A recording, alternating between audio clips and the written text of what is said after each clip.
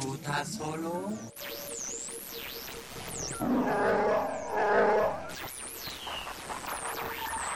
Luminous beings are we, not this crude matter.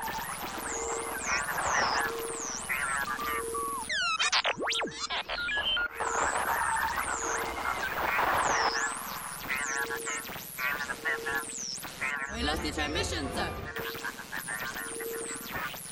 A communications disruption can mean only one thing.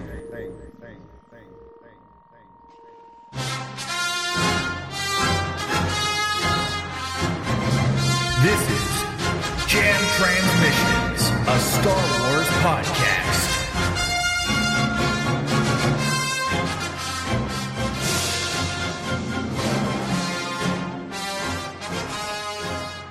Welcome, everybody, to another episode of Jam Transmissions. I am your host, Mr. Rick Villanueva. This is episode number 133, and I feel like I've done about 800 of these episodes because I've been doing all of these like show recaps for Andor and Bad Batch and everything.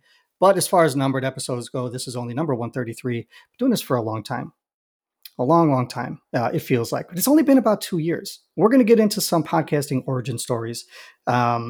And that's right. You heard me say we, because if you listen to the Bad Batch recap I did this week, you know that I have a very special guest with me this week. It is a friend of mine who hates a certain phrase, so I had to kind of switch it up. He is the fella, the fable, the legacy is Mr. John Hoey. How are you doing, sir? Rick, it's an honor to be here with you. It's good to see you, man. It's been a while since I've seen your face, but it's I love the sweatshirt you're wearing, by the way. Keep the spirit alive. I stole it from a hobo. For everybody who can't see it, is the Make Solo 2 red hoodie. From a very fashionable hobo, I stole this thing from. Yeah, it's good. It's really cool to be here, man. Thanks for having me. I love your intro. Did you make that yourself? I did not. That was one of the founders of the show, Peter Viox. When they start, he and the previous co-host, that's one of his creations, and I've decided to keep it. He handed the show off to me, and I was like, you know what? It's too good, and Secret's going to be out here. I don't have time to make another one, so I'm just going to leave it. It works though. It's worked. It's solid. Sort of had that DJ vibe to it, and you've gotten through without the mouse coming after you, which is key. So.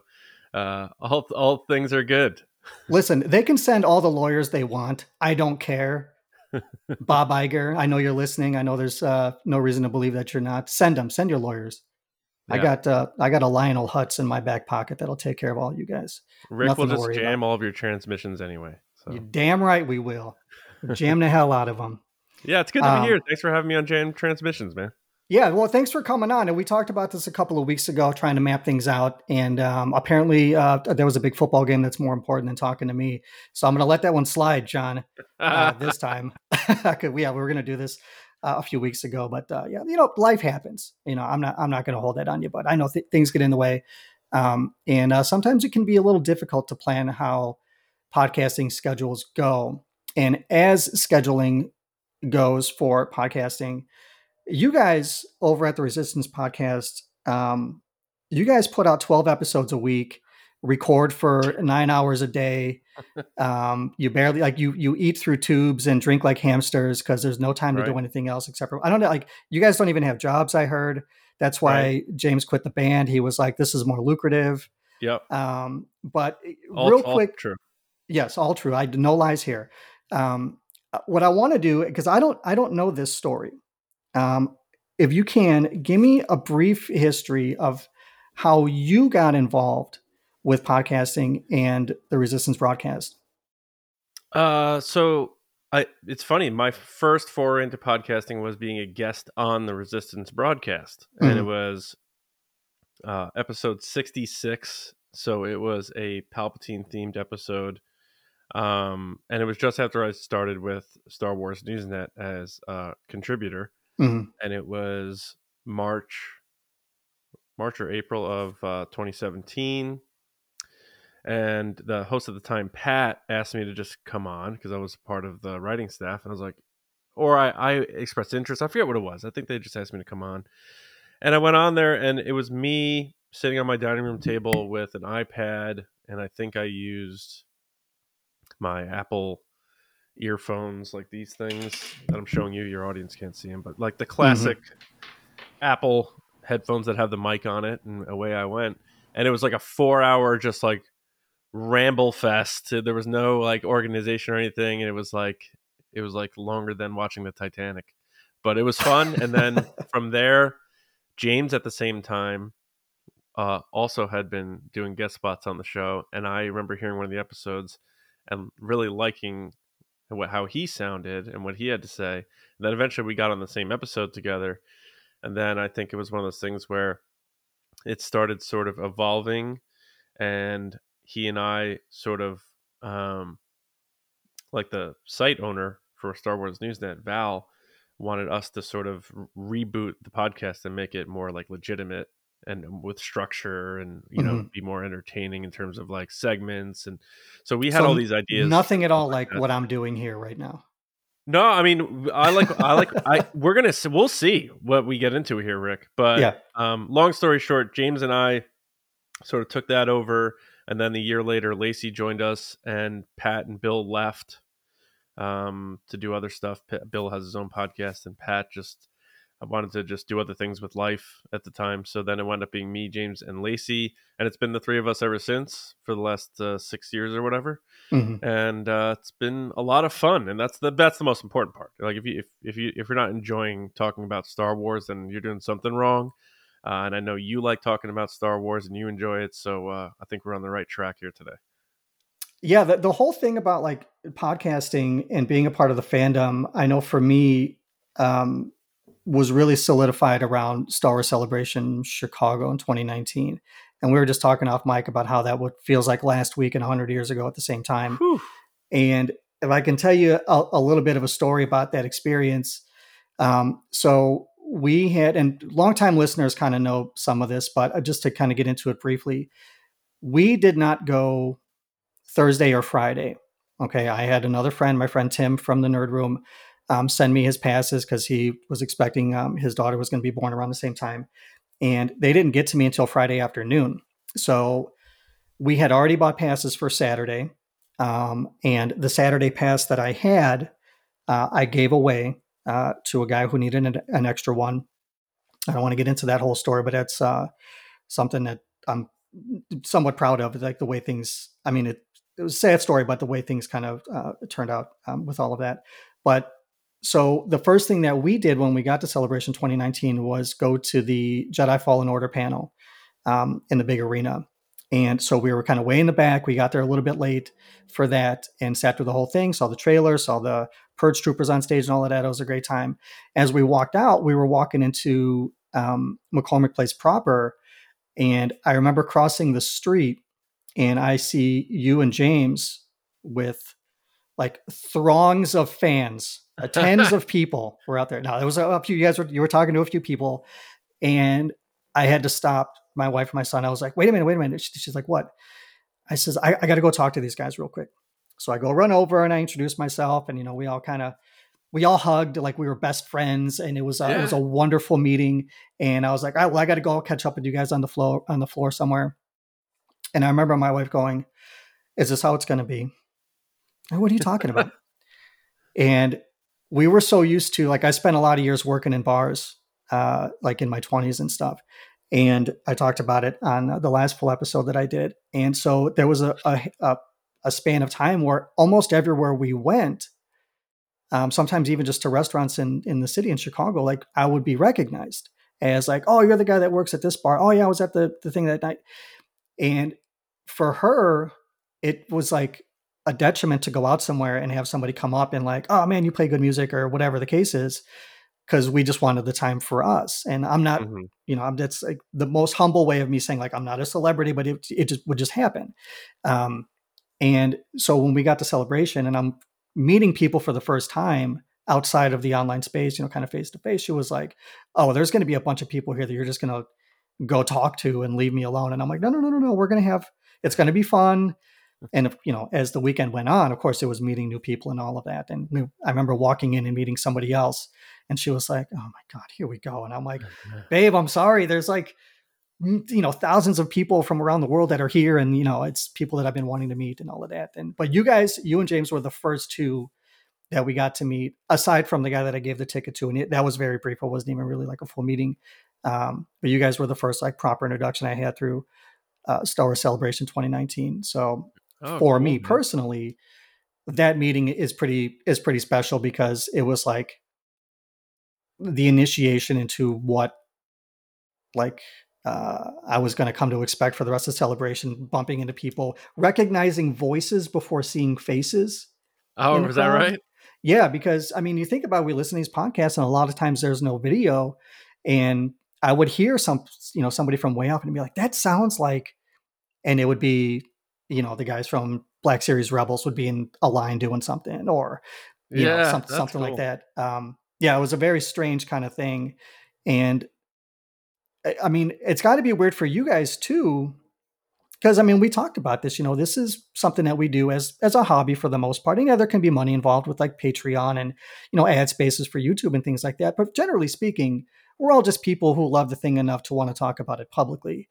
Yeah. And it's got to be a little weird to go out into the world sometimes, go to conventions or whatever, and have people come up. And especially for you guys, with the audience that you guys have grown to now have like a little mini party at Celebrations, what happened with Anaheim. You guys kind of rented out that space and they have a few hundred people show up for you. Has to be very gratifying, but also humbling in the same kind of respect. Like, what does that feel like when you're in the moment doing that kind of stuff? So Anaheim, we didn't get a podcast stage thing, so we're like, well, we got to do something. So then we were like, what's a great idea for this? And we're like, well, breweries are a huge thing, especially out there. So we got that lined up, and it was like just a ton of planning, and like beyond belief. It went into making that work, and we wanted to make it so that it's close to the hotels and the convention, because we were nervous that no one was going to want to leave the area and show up there. So we did like an RSVP list to get like a sort of pulse of like how many people would show up and stuff. And we were feeling good about that when we got to a certain number. So it wasn't going to be one of those things where we're live streaming this thing, because we wanted to make sure that all of our audience who, because not everyone can go to Celebration. It's a privilege to be able to go to Celebration. So we wanted to make sure we could live stream that so that we could bring them into it, because we don't like anyone ever feeling left out. Mm-hmm. And it would have been really bad if we're just sitting up there on these stools with an empty lot at the back of this brewery. So, but when we started getting going and people were there, and you just see people talking to each other that know each other because of this podcast, it is wild. And 4 of them road tripped out there together. They roomed together. And it's like, it gets to a point where after we did the podcast, we're standing around hanging out, and it's not one of those things where they feel like they need us or something to talk to us. They're just hanging out, and it just became this sort of we call it a found family, and it really is. And I think it's really special, because I looked out in the crowd at the end of that thing when I held up this picture that my son drew for me before I left, and I saw a 5-year-old kid and a 70-year-old woman, and people of all different races, creeds, lifestyles, everything, all there together just because they love Star Wars and they happen to like our podcast for some reason. And I'll never forget that part of it. And we take a lot of pride in being able to be accessible to everybody, because everyone likes Star Wars, and I'd like to one day for my kids to be able to listen to my pod and stuff like that. And it's just really cool to see people come together, and it is humbling for sure, but it's just a really good feeling to have people who like the same thing, and know that when you try to explain it to people who don't get it, who don't love Star Wars or something, I keep it so brief with people ask me so you do a Star Wars podcast, what do you do? And I'm just like, man, I could explain it as hard as I could, but you're going to just be like, oh, okay. But if you get it and you love it, then you're like, yeah. Yeah, I 100% same. I mean, with my line of work, I have a construction job, so I'll work with different people from different trades, and I'm not especially now living in Michigan, like I don't go out and hunt. I don't play hockey. I'm not, there's just a lot of stuff that I don't do that are very normal for here. And well, people say, well, what do you do? I'm like, well, I have this podcast. What do you talk about? What Star Wars? Excuse me, what? Is always kind of the response. Like, Right. What do you talk about? How long have you been doing this? And you always like, well, yeah, for us, we're so entrenched in it. It's really easy sometimes to have conversations. It might be hard to come up with a topic if you're trying to get into a show, because you don't want to, repeat something somebody else has done, even though you might have your own take on it. But yeah, I always get this like baffled look of like, really? Like, that's the thing? Like, yes, yeah. I'm almost 45-year-old man, and this is what I do for fun. And you're right. I've worked with one or two people who they just get it, who have said, send me a link. I want to check it out. And then I get other people that are like, bro, you got the plague. I'm never talking to you again, dork. You know what I mean? Like, you get that kind of attitude from people. Are they even making any more movies? What do you even talk about? Yeah. All right. I'll see you later. Yeah. Or it turns into, I had one guy who was like, started railing on, the sequels. And it was a guy who admittedly was like, he named some of the talking heads in like the YouTube space. And I was like, oh, I see your point of view. And would sit and listen and have the conversation and say like, well, I'm like, you do know that there's a lot of grifting that goes on in that. And he's like, no, I know. And it's like, do you? Or have I just kind of broken your brain a little bit and you don't want to admit to it? So either way, to each his own. I'm not trying to tell people how to think about the thing, but it's just, when you can have good, lighthearted, fun, and insightful conversations, and sometimes very real conversations too, about how these fandoms affect us in our real lives and kind of shape who we've become as people. I mean, that's something that we've been really open with on this show, even with my prior co-host Pete. And, one of the episodes we released a few weeks ago was about mental health in Star Wars. And I want to really quickly bring up Alden Diaz on Octo Radio has a really, really fantastic episode right now about depression in Star Wars. And I would urge people to go listen to it, because as we can have fun and talk about this thing very lightheartedly and make jokes and break down movies and things like that, we have to remember sometimes that we are real people using microphones to talk about something that we love. And I would hope, and we know that it happens, like when you look into that crowd of people that goes to a Resistance broadcast, live meetup or recording, that the people that are in the crowd have connected enough to feel open enough with each other that if they are having a hard time, they can reach out to each other. You talk about that found family aspect of it. I know that I've had plenty of conversations with people where I haven't felt great about things, and people have kind of either lightened my mood or given me a different perspective on it. That's one of the things that I've come to really value about the fandom. And for me, a lot of that, again, stems from some of the interactions that happened at Celebration 2019. So I think it's important to allow for those kinds of conversations too in the podcasting space. So no doubt. Yeah. And this, after having kids, I like the perspective changes on a lot of this stuff. And I think a lot of people take these movies and this stuff too seriously to the point where either they stop enjoying it and they don't realize that they don't even enjoy it anymore, or they just, I don't know, like take the joy out of it. And like, there is that balance of like, this means like Star Wars, obviously I have a podcast. Star Wars means a lot to me, and it has for a very long time. But at the same time, I know that it's not everything and that it is entertainment, and it's important because it allows me to put the chaos and the stresses and all the BS of real life to the side for a bit, and I can go on this adventure, and I could find people who also love those adventures and talk about it with them and find this commonality and all these like little life lessons that George Lucas wanted to paint for kids to, like, when you're coming of age and you're going through that difficult time in life and stuff like that, which path are you going to choose? And I love that stuff because I think that's good for kids. But I also think as adults, we can not only remember that joy we had as kids going through that experience, but also, experience the new stuff today, like maybe the more serious stuff like Andor and Rogue One.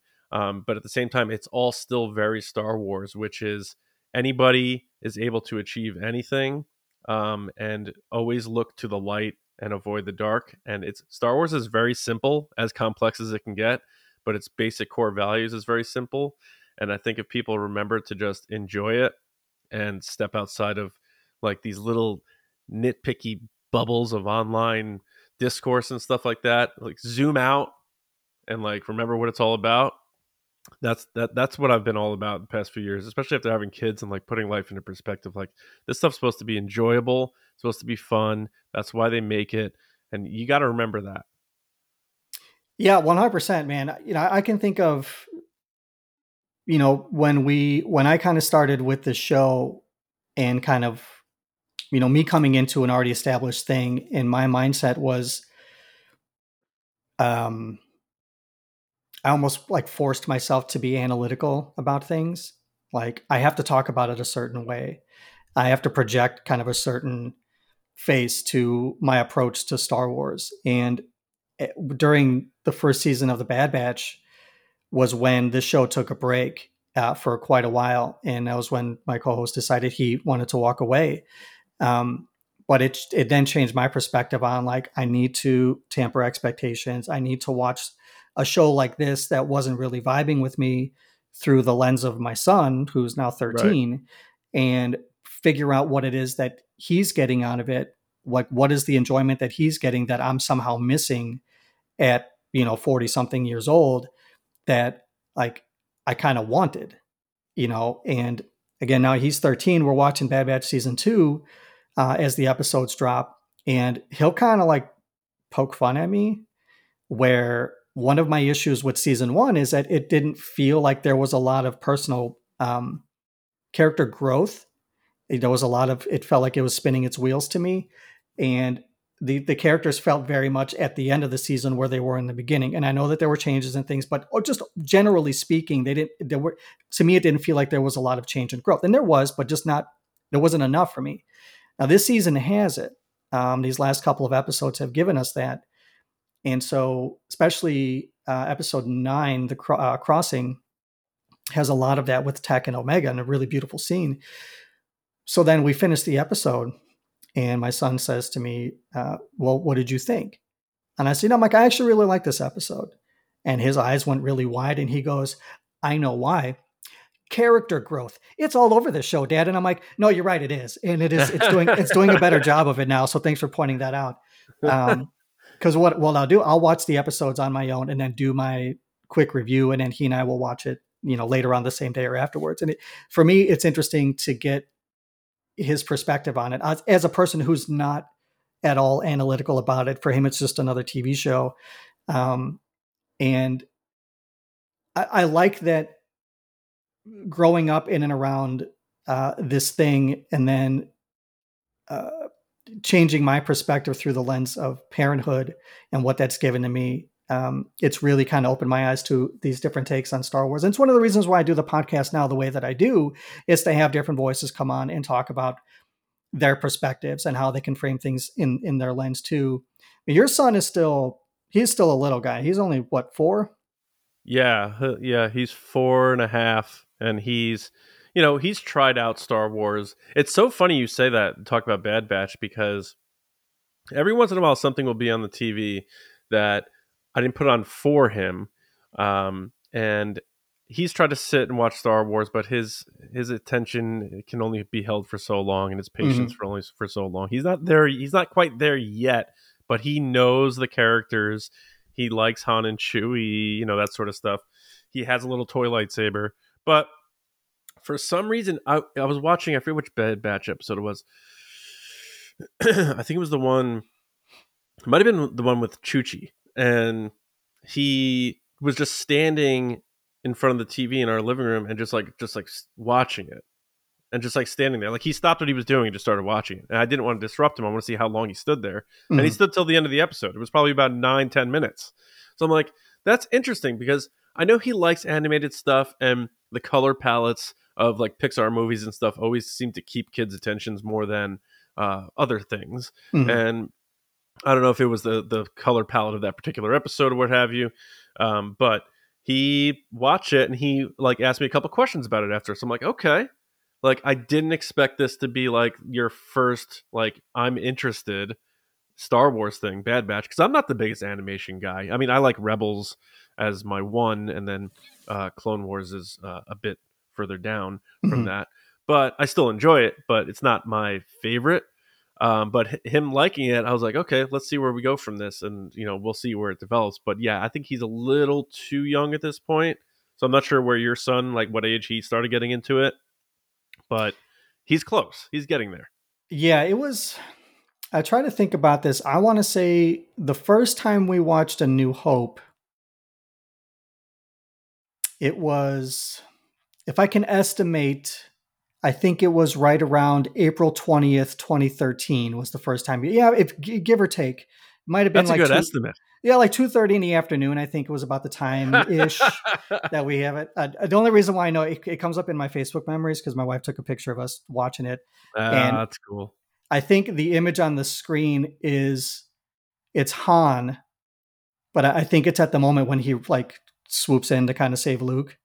I think it's that moment because I think he's doing the like Yahoo kind of thing. It's somewhere around there. Or no, it's during the when they get in the turrets in the Falcon and they kind of like, yeah, that's like the don't get like great shot, don't get cocky kid kind of thing. I think it's that part because it's him wearing he's got the headset in. Anyway, if I had to guess, I think that's probably the day when that may have happened. So yeah, he would have been 3 at the time. Wow. And I think Christmas that year is when we watched Empire for the first time. And somewhere I have a video of him hearing for the first time the "No, I am your father." And he didn't react to it. Now, he might have still been a little bit young for it, but I remember asking him, like, what do you think? Like, about Darth Vader telling Luke that. Spoilers for anybody who hasn't seen Empire Strikes Back, this 43-year-old As movie. you're listening to a Star Wars podcast in 2023, I hope you've seen people like, nah, I'm not really into that original trilogy stuff, man. But yeah, I remember asking him, and he was like, I think Darth Vader's lying. I think is what he said to me. And I'm like, why would you say that? And he goes, well, he's the bad guy. Bad guys lie. They don't tell the truth. And, then I think it was a little while after, it may have been like another week or so afterwards that we watched Return of the Jedi. And of course, Ewoks for like a 3-4-year-old, like that was right in his wheelhouse. Like, oh yeah. For me too. I mean, I was 5 when Return of the Jedi came out and like, I was enthralled by all of that. But him going to see Force Awakens in a theater at 5, just under 6 years old was like, and I've told the story on the show a ton of times. Like he was mystified by the crawl at the beginning of the movie. Like he was already reading well enough, and just seeing words on the screen for him was like the most magical thing. And I don't know what it was for me just to have the wherewithal to turn and look at him to see what he was like, how he was absorbing it.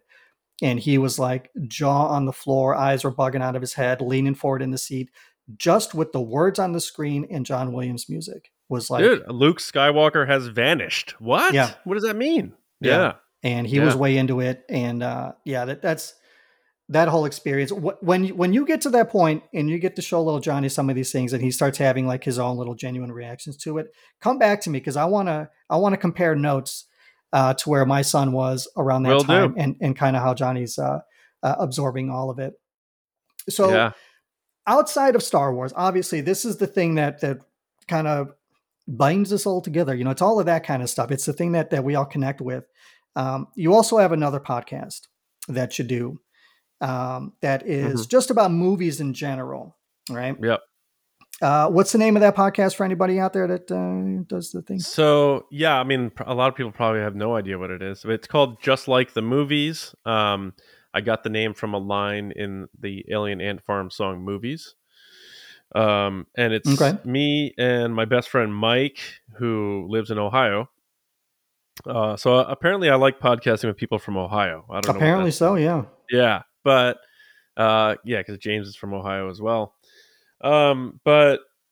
It's called Just Like the Movies, and me and Mike started doing it during the pandemic just to like reconnect more. And we always had these cool, like fun conversations about old movies and like deep cuts and dialogue that we would use and out of context and stuff. And I said, dude, why don't we just, talk about these movies we like And a lot of it is movies we grew up on, 80s, 90s, early 2000s. Mhm. And we just sort of dive into it and have our chats, but we do it via podcast and to see what people think of it. And it's a lot different from TRB, the Resistance broadcast. It's definitely explicit and without question. We let it rip on that one. But it's been a lot of fun. And it's also a bit of a palate cleanser too, because I mean, you joked about, we record a billion hours with the Resistance broadcast, but we do put a lot of recording in for that. And I always felt like, to each their own, but I think the best way for me to be the best Star Wars fan I could be is to not give 100% of my every thought into Star Wars, because then I think I would poison my brain and start rewiring it in a bad way. Mhm. You need that palate cleanser, because I have a lot of other interests in life, including, obviously being a dad and a husband, but I like sports. I like a lot of other movies. I love music. I love playing music. I love playing sports. There's a ton of stuff I'm into. Star Wars is a part of it. But doing this other podcast is definitely a palate cleanser. Like we're going to be doing an episode on the first Scream movie because the new Scream's coming out. And I love the fact I'm going to nerd out about that movie that I watched when I was 14 with my best friend. You know what I'm saying? It's just a really good time. And if people listen, cool. But it's not what TRB is in terms of an audience, but it's a good time. And I get to see my best friend every 2 weeks via, like you and I are doing right here. Mhm.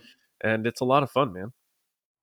It sounds fun. I've listened to a couple episodes. I haven't listened to everything, if I'm being Thanks, 100% honest. And what I like about, like, not so much setting comparisons, but like finding the bridge from one thing to another.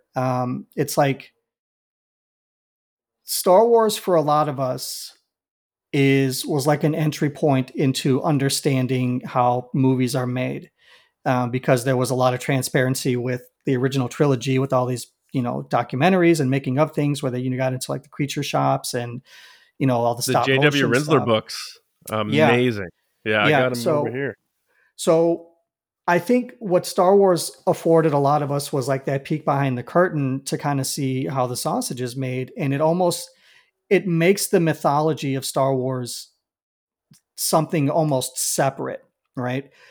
But I think what it did, and I don't want to speak out of turn, but for myself, growing up with the original trilogy, I think it allowed me, as I grew up, to look at movies through a slightly different lens instead of just engaging with the story. There's a part of me that kind of wants to know who had a hand in doing what, and what makes a certain director's fingerprint unique, or a sound designer, or there was a time I wanted to do like Foley artist in movies. I looked at some schools in Florida, and that nice, dude. That didn't pan out. Sound is a big thing for me, even though I put no effort into what I do with the podcast. I did go to broadcasting school years ago, but do you walk around your kitchen like snapping celery as though you're snapping someone's neck and that sort of stuff? I'm gonna start doing that now. I'm gonna I'm gonna threaten the cats or something. Be like, "This is gonna be you." Just, no, I would never do that. Yeah. But that was an interest I had, and I think some of that, it was kind of born out of what Star Wars gave us, through, like I said, a lot of those early documentaries and things like that. Did you watch Light and Magic? I did, and I loved it. I had it at the beginning of, or at the end of 2022. A lot of people were asking like, what's your top Star Wars moment of the year? And for me, it was like, it's tangentially related, but like for me, it was getting a better understanding of who Phil Tippett is.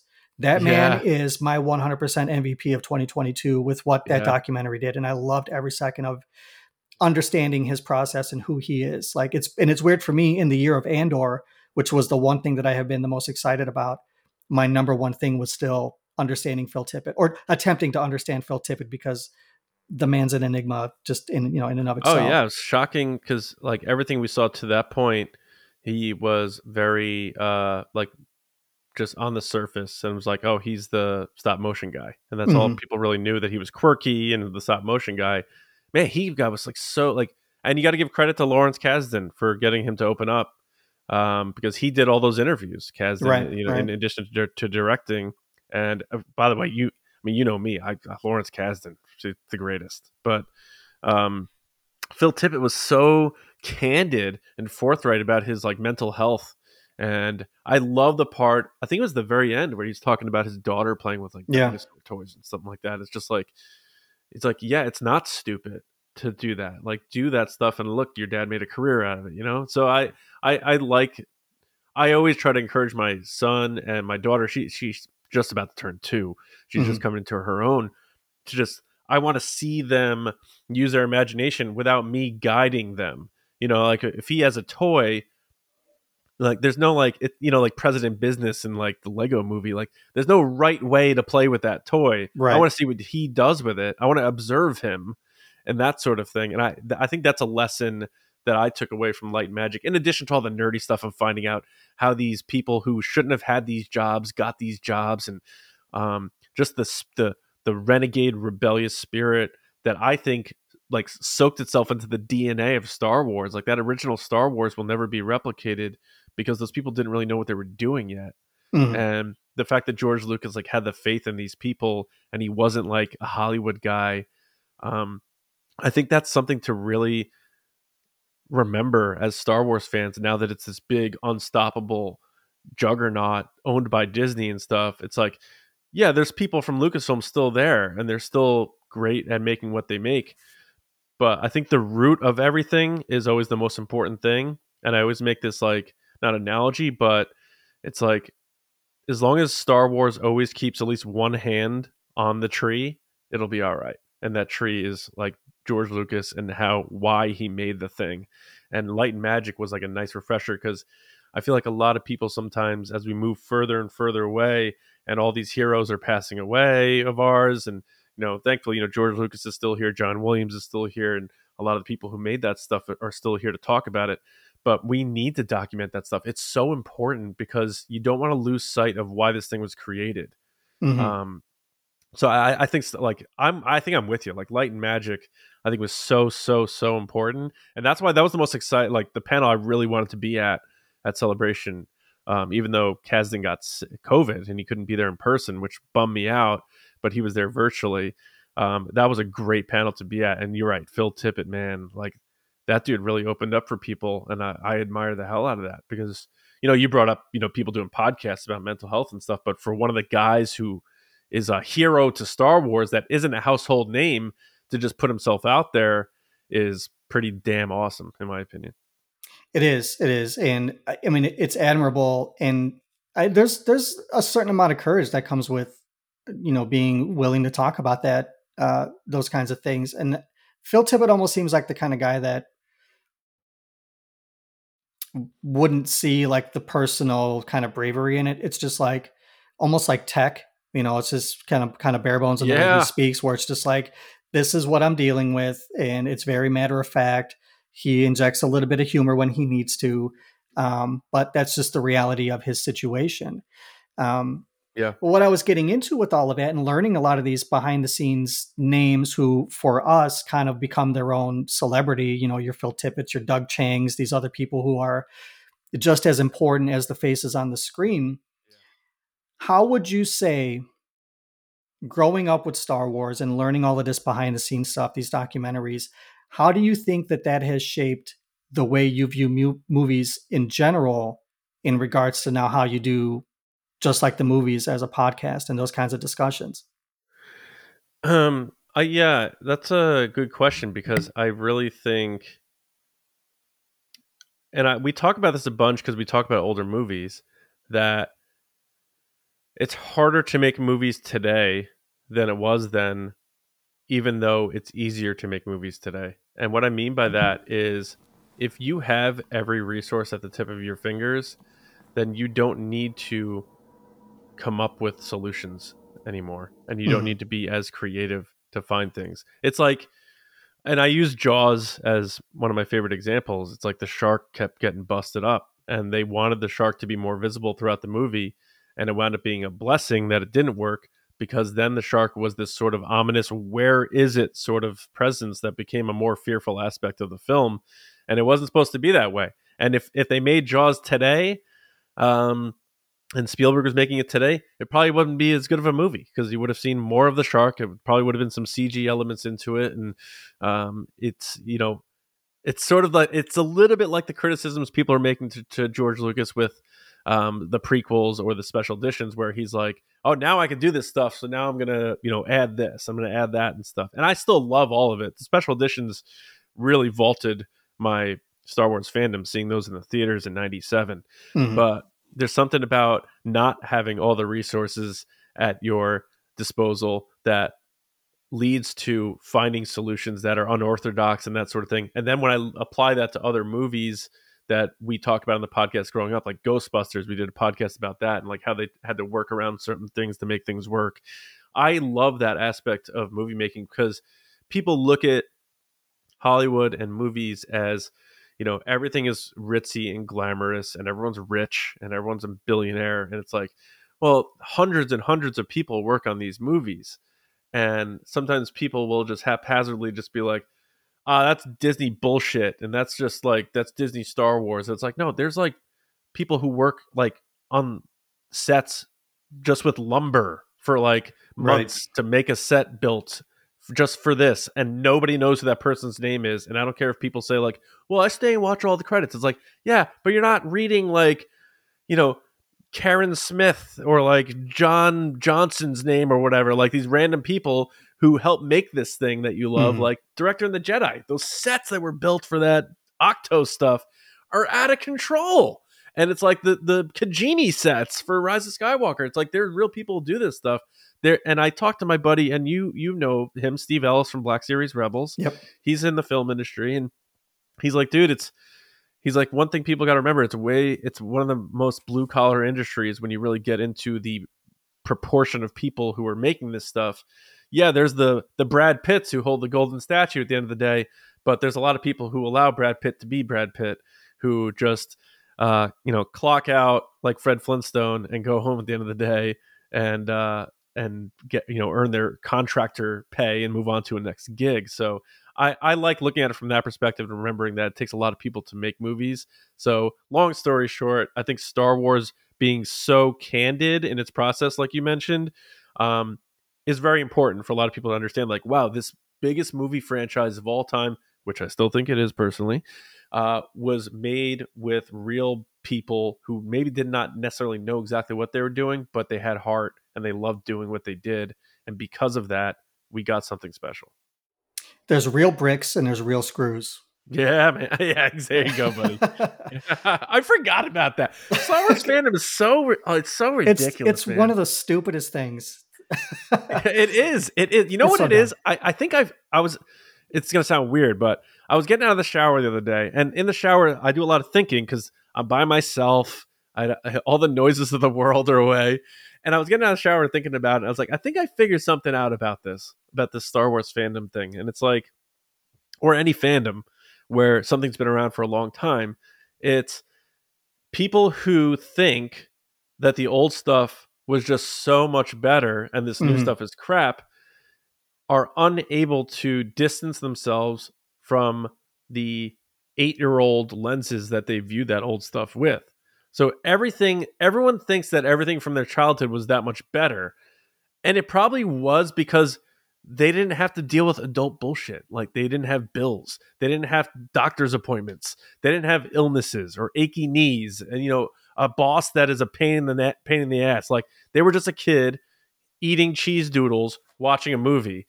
And like they miss that part of it.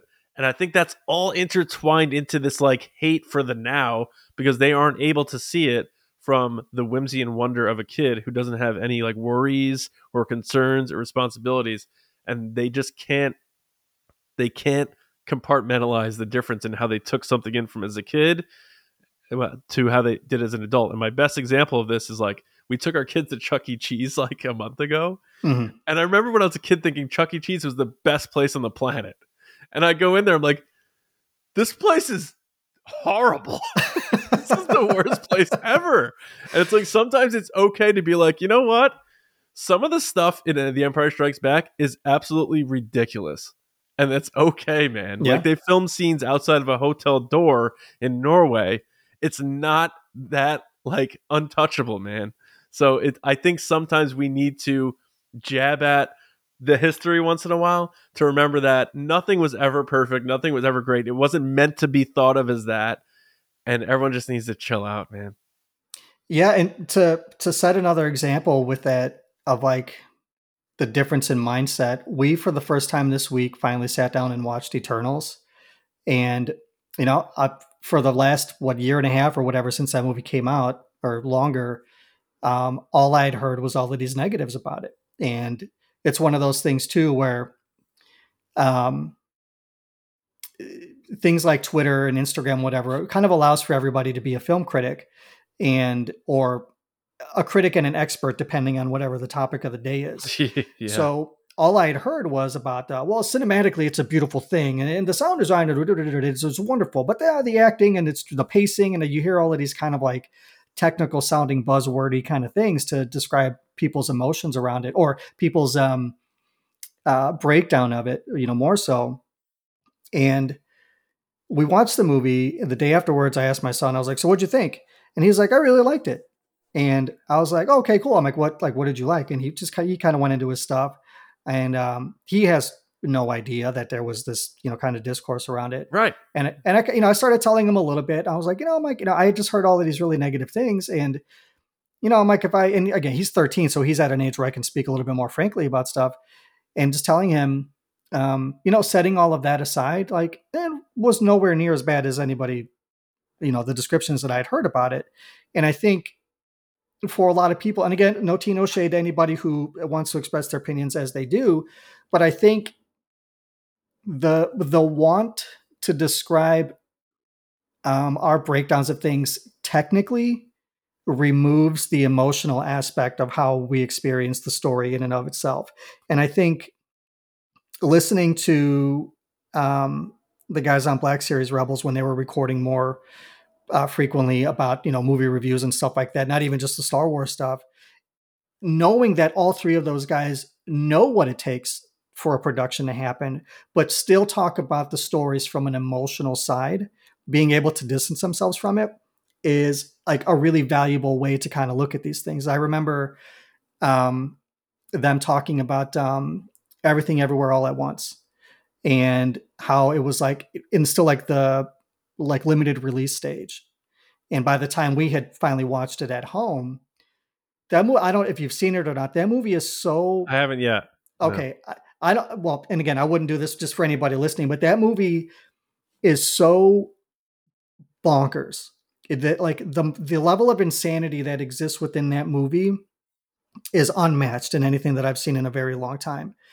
But at its heart, the emotional side of what that story is something that, much like Star Wars, presents almost a very black and white idea with more complicated elements to it. There's, issues about family and parenting and growth and separation and all of these other things that are presented in this really, really wild and entertaining package. Like, it's one of the most brilliant things that I've seen in a very long time. I don't watch a lot of movies just for time. If we're watching something, it's something that really has to grab our attention. Right. But again, I think about if I had complaints about the movie, let's just say I wasn't a fan of it. I adore this movie. It's one of the best things I've seen in a long time. But if I didn't, I think my criticisms of it would be about, it's like some scenes were just too busy. The CGI was over the top. They relied too much on the technical aspect to tell the story. Like those kinds of things. That's not what the movie is. I mean, that's like on screen. Yes, that's what you're absorbing. But I think if you allow yourself to look at what's underneath all of the glitz, all of the some of the post-production stuff that happens, which has its value in the movie, it's a storytelling medium to use those things. But when you get down to brass tacks and you allow yourself to absorb emotionally whatever the story is, whether it works or not, it just gives you that different perspective on what storytelling can be. And I know for myself, growing up, like I was an avid book reader. I still am to a certain degree, even though I read more Star Wars books than anything. But having that understanding of what story structure and the emotion of printed words on a page can elicit, and setting that to the same kind of framework within movies, even though, again, as a completely separate medium, you're experiencing these things now, sometimes almost 4D, like, and I don't mean that like with hyperbole, like literally you're getting splashed in the face if you go see Avatar, Right. or they're blasting wind in your face. You're getting a hot fart watching Top Gun Maverick, and it's a different kind of emotion because there's the immersion to it that is, in some ways, I don't want to say it's being forced on you because you have the choice to go see these things how you want, but it's almost telling you what to experience sometimes instead of just you're at home. I mean, you think about how we grew up with, old tube TVs watching Star Wars in, a really terrible resolution on what, like antenna TV could give you, or on a VHS. Oh, yeah. And a lot of times not looking at the technical aspect of what it took to make these things and just getting behind the characters like Luke, Han, Leia, Chewie, whoever, and feeling what they feel, hating what they hate, loving what they love, because that's what the story wants you to feel. You know what I mean? Yeah. And I think, and like I said, I think a lot of times when people talk about their movie going experiences, they want to talk more about the technical side of it as opposed to what the story is actually telling them. Oh, and box office people lose sight of that. has become so out of control. I know we were talking about Larry Kazan before, and there was an interview with him recently. It might have been, I think it was Clayton Sandell was talking to him, and Larry said something like, he talked about like the Solo box office, and he's like, that movie made $400 million. He's like, back in the day when I was like, look at the box office, a lot of the movies I made. Look at the box office for The Big Chill and stuff. He's like, people didn't care about box office back then. The movies made money. Maybe they didn't make a ton of money, but they were profitable and they made their money. But people still talk about those movies because they care about them. Mm-hmm. And it's like this weird obsession. I don't know if it's like the Marvel thing or what. People need to know and obsess over box office. And like people were talking about, oh, the budget for Indiana Jones is $300 million. I'm like, who cares? I'm like, that movie's going to make its money. If it's profitable, it's profitable. It's not your money. You're not making the profits. Yeah, I get that they're shareholders. Fine. But it's like the average fan worrying about box office as like it's some sort of pissing contest to show that your movie's better than another movie is so ridiculous. And it's like when people talk about stuff like that, I'm like, you got to bring something else to the table, man. Because if that's what you hang your hat on when you're talking about movies, you're so way off base in terms of what, like, to me anyway, is important about movies. And I am a very to each their own person.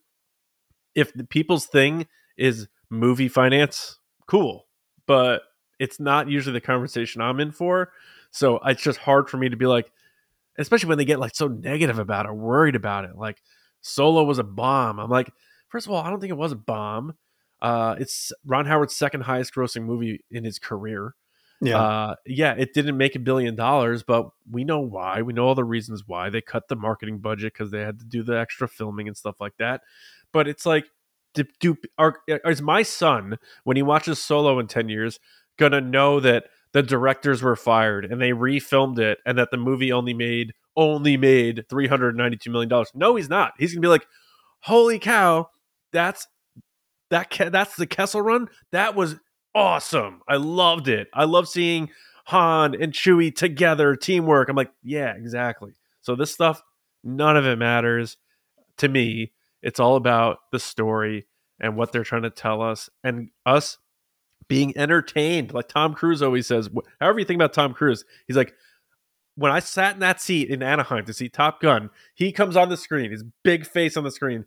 We hope you are entertained. We make these movies for you, and we hope you enjoy them. I'm like, yes. Yep. And I was very entertained, so thank you. Yeah, you mentioned like your son the day he's going to go see Solo or watch it at home or what. Back, in the future when we're projecting movies into just air and living in them, right. However, whatever that's going to look like, and thinking about, first of all, putting the word "only" in front of $390 million. I would like to only have $390 million in my bank account. If you want to, you and me both, pal. You know what I mean? Yeah. That's nothing to sneeze at. And I get, the cost of the movie and everything, but I tried to help that movie make some money. I saw that movie 3 times in the theater. One of those being on an IMAX screen at Navy Pier with my son. And that's awesome, dude. So here's the thing. My mother-in-law came down to Chicago for us. It was I think it was for her birthday. She came down, was going to spend the weekend with us. And there was a Shakespeare production that was happening at Navy Pier on one of their stages. And so my wife, bless her heart, I love her very much. She's the apple of my eye. She says, I know she listens to your podcast. Is that what's going on here? No, but she might listen to this one, so you never know. She says, I know you guys aren't going to want to sit through whatever the Shakespeare thing was. So she goes, I went ahead and I got you guys tickets to go see Solo. We'll be at the same place, but you guys will be there and we'll be here. Wow. And I was like, she's okay, the one, cool. man. She's the one. Yep, you know absolutely. She's a keeper. And 16 years and she's a keeper. But, so yeah, we sat down and there was, this would have been in June. You know, movie came out in May. So we had already, it was a little bit of time since it was released. So that there was only maybe 6 people in that whole theater. And it wasn't assigned seating for the IMAX. It was kind of sit wherever you want. And I was like, we sat down thinking more people were going to show up. And I was like, no, we need to move back a couple of rows. There's nobody else here. So we moved. We had like those like center seats for Solo and IMAX. Beautiful. And it was an experience to see it on that kind of screen, you know, and like going to see Rogue One last year, like the IMAX screen at our local theater, it was not the Navy Pier IMAX screen. It was much bigger. And yeah, I mean, we can talk about complaints about the color and it being dark and stuff like that. Like that exists, but it was still, we walked out of that. And I remember telling my wife, like, she's like, how was it? And I was like, babe, third time seeing this movie, like it's so much fun, you know, and to have like that, the IMAX experience with that kind of sound, to hear the Suma Veramoth like get like torn apart in IMAX, like 3D sound. Whew, there's not much like it. You know what I mean? No. In the movie making space. And well, I mean, there's a lot, but I mean, to see it like in that kind of setting, and then for me to turn around, like, well, how was your Shakespeare thing? And I guess like it wasn't like just for whatever the production was. It sounds like it just wasn't great. I mean, it's Shakespeare. You know, if it's not your thing, it's not your thing. But it's like, however it was delivered wasn't over the top for her. I mean, I had to study Shakespeare in college because I have an English degree in English lit and stuff, and I'm just going to go on record. Star Wars is way better than Shakespeare. So. Okay.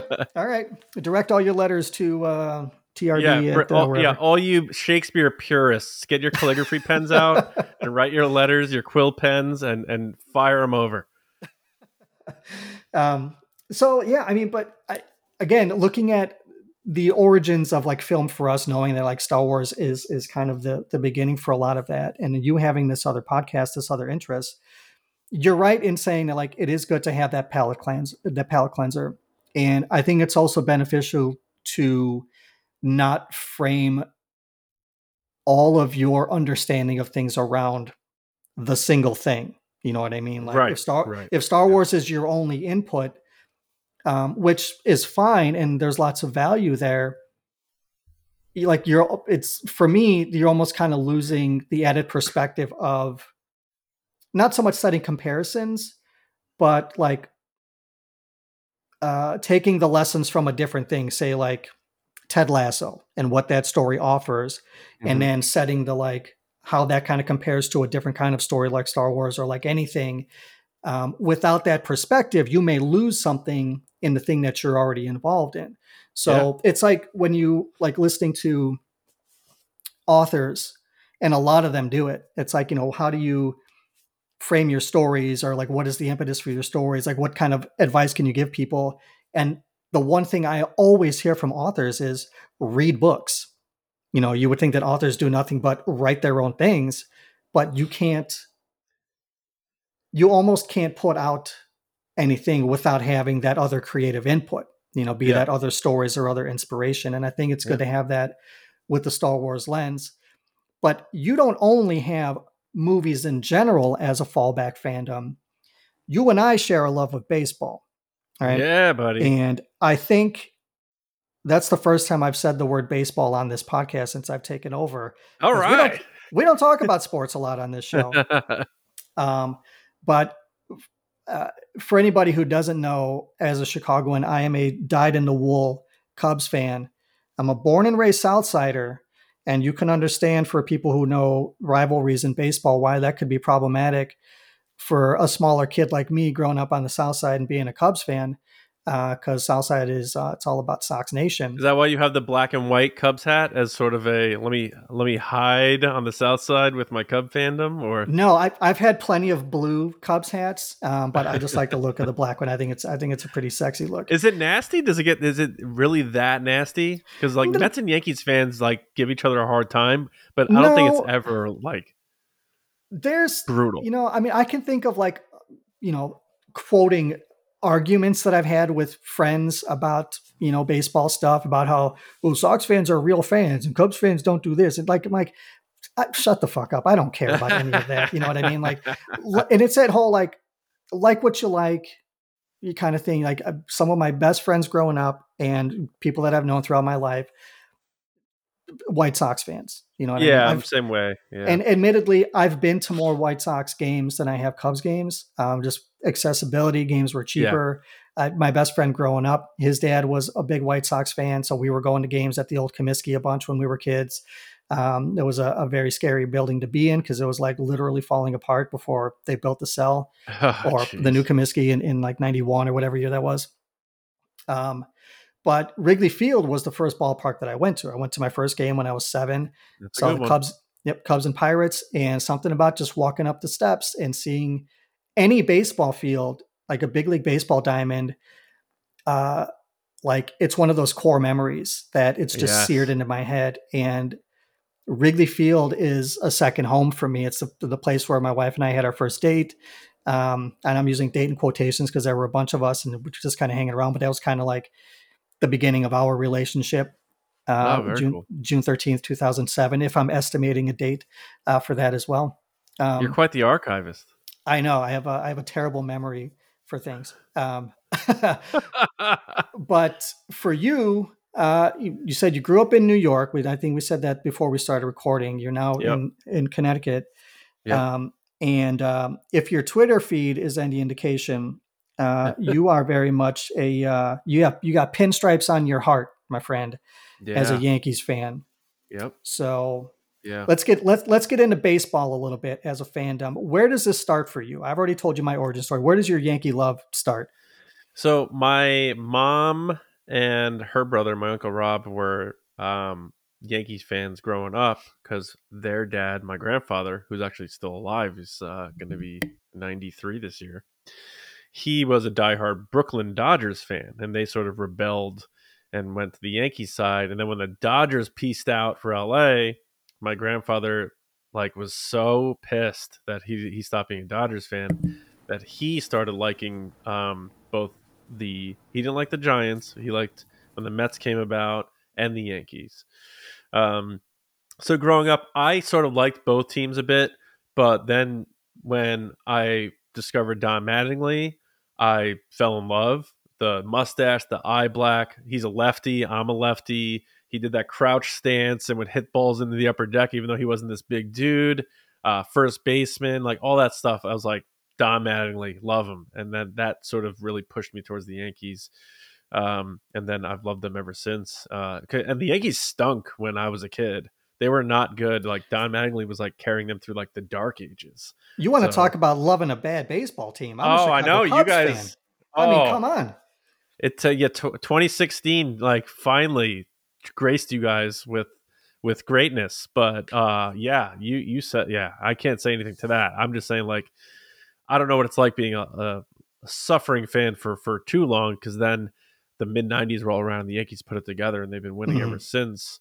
But yeah, it's just, and your view on Wrigley, which I went there in 2013, and man, I did the tour. Like I loved everything about Wrigley. It felt like I was in a time capsule. It was so cool to go there, and the whole Wrigleyville, I did the whole thing. It was so awesome. But the old Yankee Stadium, like it was cool because the new one is like you walk into each level and it's all open air, so you can see the field already. Mm-hmm.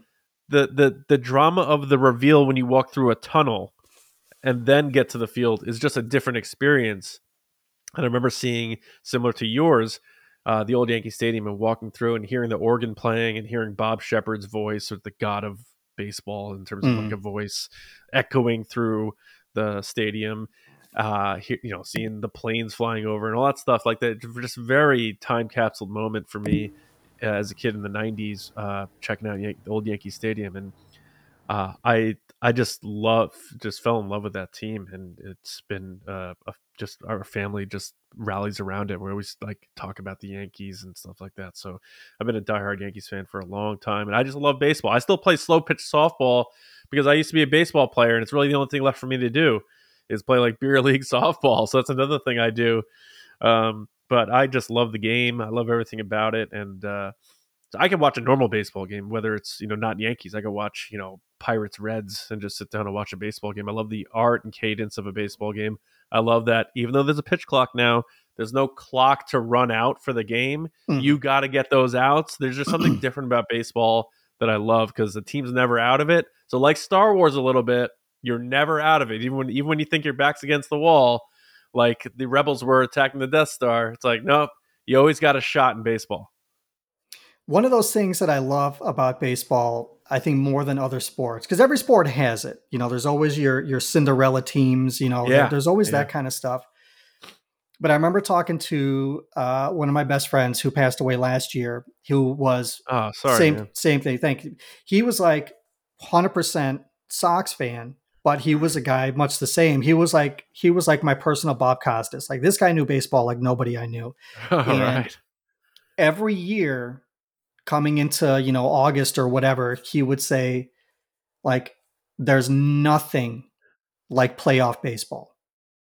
The drama of playoff baseball is at another level. And, the football has their thing. Basketball has their thing. I don't know what it is about the dramatics of baseball that heightens the experience. You think about every kid fantasizes about the bottom of the ninth, 2 outs, bases loaded, your team is down, and they hit that grand slam. They hit that walk-off homer to win. Every kid has that fantasy. The same way kids have there's 3 seconds left on the clock and you got to make this 3-pointer. It's still, that happens. You got to kick the field goal. Like those things are out there. But something about that baseball experience, about that one person standing at the plate with thousands of people collectively holding their breath, chomping on popcorn, slobbering down hot dogs, drinking shitty beer, whatever the case is. And to hear descriptors of baseball, like the crack of the bat, something about that just lends so much drama to what the sport offers that it makes you feel like you're somehow part of it. That's why you hear people talk about, our guys won today. Our guys lost today. Yeah, I'm not playing baseball. I didn't do a fucking thing except for be there or turn on the TV. But you still get so entrenched in it. And I think a lot of that experience too is that, walking up that tunnel, up those steps, seeing the thing. It's almost like, being birthed into baseball. You know what I mean? Like you're coming into this birth canal of a tunnel and seeing this whole new life. And for Wrigley, and I'm sure it's the same thing at every ballpark. Like I can think about some of the evening games that we've gone to as the sun is setting, because the sun sets behind you at Wrigley. You've got the lake on the other side. So there's no really tall buildings over there. And to see like when the sky gets that like kind of orange purple sunset before, as the lights are coming on over Wrigley, there's nothing like it. You know what I mean? And I love it. I don't follow baseball as much as I did at one time. And admittedly, I haven't watched a lot of Cubs games over the last couple seasons, just with time and scheduling, things like that. And the way TV works now, because it's all on, different streaming services or whatever, it's a nightmare. But when we have the opportunity to go to games, we try to go. I've been to a couple of Tigers games since we moved up here in Michigan, and I don't care if it's not my team playing. There's still something about that open air, hanging out with some buddies or whatever, drinking a beer, whether you're 100% paying attention to the game or not. When the big moments happen and you can say that you're there for it, even when you're at home, I'm sure you can place where you were when specific moments have happened with the Yankees. Like let's talk about this past season. Aaron Judge hits his 438th home run of the season. Where were you? I know. Yeah. I was watching just on my couch, and I was making sure I was like, Kathleen, get in here. Judge is up, And I know people say like, well, it was only the American League record. I'm like, whatever, dude. Like, I don't get me started on like the steroid users. But I remember I was exactly where on my couch I was sitting when he hit it. It was against Toronto. It was in Toronto, and he had gone for through a cold spell, and people were wondering when it was going to happen because he had plenty of games left to do it. But people were like upset it wasn't at home and all that stuff. And I remember watching that very vividly. Whereas, there might be, I'll probably remember that more than I remember, one of the playoff games from this year. It's just like one of those things you got to see, Aaron Judge hit his 62nd home run, and you got the Maris family there and all that stuff. It's just history. So just entrenched in, like, that's the thing about baseball. It's like the history of baseball is so treasured, and like there's something very special about that, and that is generational, sort of like Star Wars. Like you get, pass that stuff down to your kids, and it's just like a very special thing that's for me very different. And watching a baseball game and like the cadence of a baseball game, there's not action on every play like football or basketball where they're running up and down the court, or hockey or something like that, but there's like 4 or 5 moments during one baseball game where just something like awesome happens, whether it's a ball that gets hit down the line and ricochets and the guy's going for a triple and he just beats it out by a fingernail, or it's a big strikeout in the 9th inning by a closer against the number 4 hitter who is like batting 500 career against that guy, or you're down by 3 and your team hits a grand slam to walk it off. Like there's always these big moments throughout a baseball game that get accentuated because a lot of the game has this sort of tepid cadence to it, and you're just waiting for something to pop. And that's why I think playoff baseball is so big, especially if you're watching the team you love. Every pitch, you're like, oh God, you're just like, it's so heavy, I love it.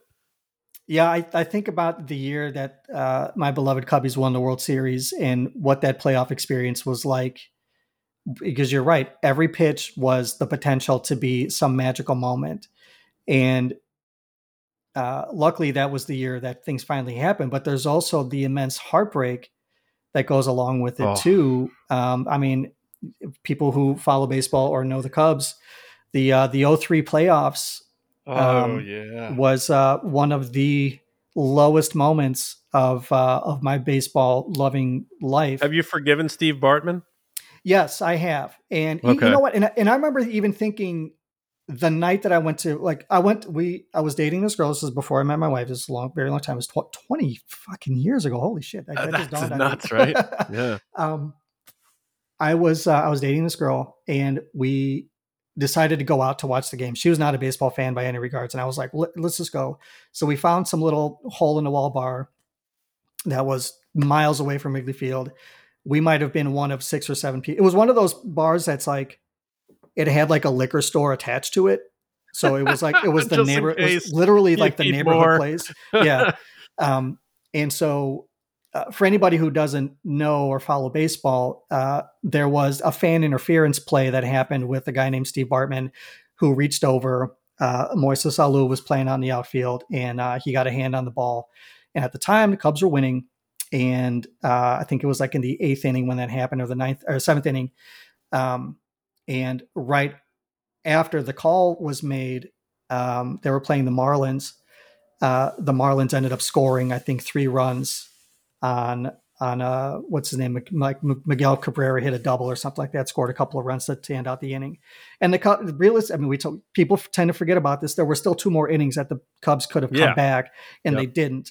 But the wind had been sucked out of their sails. And I remember that night being so mad and so upset. And we went out to get something to eat afterwards, and it was kind of late. And just having one of those like really immature, but like breakdown moments of like, if he had only kept his fucking hands to himself, we would have been in the World Series. It was like this whole thing. And it, and it was like maybe within a year later, it was like, listen, I'm not the guy on the field. I don't really care. And the backlash that Steve Bartman got, I think he lives in Florida now, and the guy had to like disappear because he was getting all kinds of threats. Through hell. Yeah. Yeah. And a big turnaround moment for me, and this was years later, was like Moises Alou was really, really pissed afterwards. He was really vocal about the interference call and all of that, or how things didn't go the Cubs' way. But then he had a turnaround. and was like, I get it, the heat of the moment, and fans are fans, and people are excited, and it's Cubs playoffs, and it's not a very common thing, and it's kind of like, so yeah, I've made my peace with Barb, and that happened a long time ago, because ultimately it is still a game. But again, when you're in the moment and you're experiencing the drama of something like that, because the rest of the game was essentially hinged on that moment because their momentum was gone. Oh, 100%. Yeah. So, but so let's real quick. So I did have my one Cubs World Series moment, and I'm very happy with that. I woke up my son. We were watching the game together. I'm going to tell the story real briefly, and then I'm going to ask you a question. But so it's the ninth inning, playing in Cleveland. There's 2 outs. Cubs are up. My son was asleep. He fell asleep with his Cubs hat on. I woke him up to watch the final out of the game. Good. And my wife had the wherewithal to snap a selfie the moment the last pitch was being thrown. Oh, wow. And it's me. I'll send you the picture afterwards. But it's me holding my son, like our cheeks are face to face, and I'm like, oh my God, like just like dread, fear, anticipation on my face. My son is like barely awake. His hat's all crooked on his head. And there's my wife looking hot as hell, just like, taking the picture. But it was the moment, you know what I mean? And then the game ends. Everybody's like, I'm sure I was crying. I know I cried when they made it into the playoffs during the championship series. And my son, he had a Cubs blanket. He was like, Dad, you can use my blanket to wipe away your tears. Was like, thanks, bud. I appreciate it. And again, one of those moments that's just kind of seared as a fan of the thing. It's like, going to see The Force Awakens for the first time. You'll never forget the emotions of hearing the big moments in these movies. But can you remember like an earlier moment with your Yankees fandom, be it a World Series thing or a big playoff moment from a day gone by that's just kind of blown into your memory? There's a bunch, because of those 90s teams into the early 2000s that just had these like historic runs and moments. But I remember the first big one was actually a series they lost, which was in 95. And it was Don Mattingly's last year. Mm-hmm. And as I said before, save those sideburns, Mattingly. Yeah, exactly. Simpsons. So, Don Mattingly was the first baseball player I loved, and it was his final year, and it was his first time making the playoffs, and he went off, and he had his bad back, and he just said, I know this is my last year, so I'm just going to go for it. I'm not going to guard my back. I'm going to take my big cuts again, and he did, and it was, I don't know if the game was tied. It was to take the lead or something like that. But I'll never forget the call. It's one of my favorite baseball calls ever. Gary Thorne was announcing the game, and he said, "Boy, would this crowd go nuts? And they want to get if they can get a dinger out of Mattingly." And then the next pitch, he socks it to the bleachers in right center. And the announcer goes, "Hang on to the roof!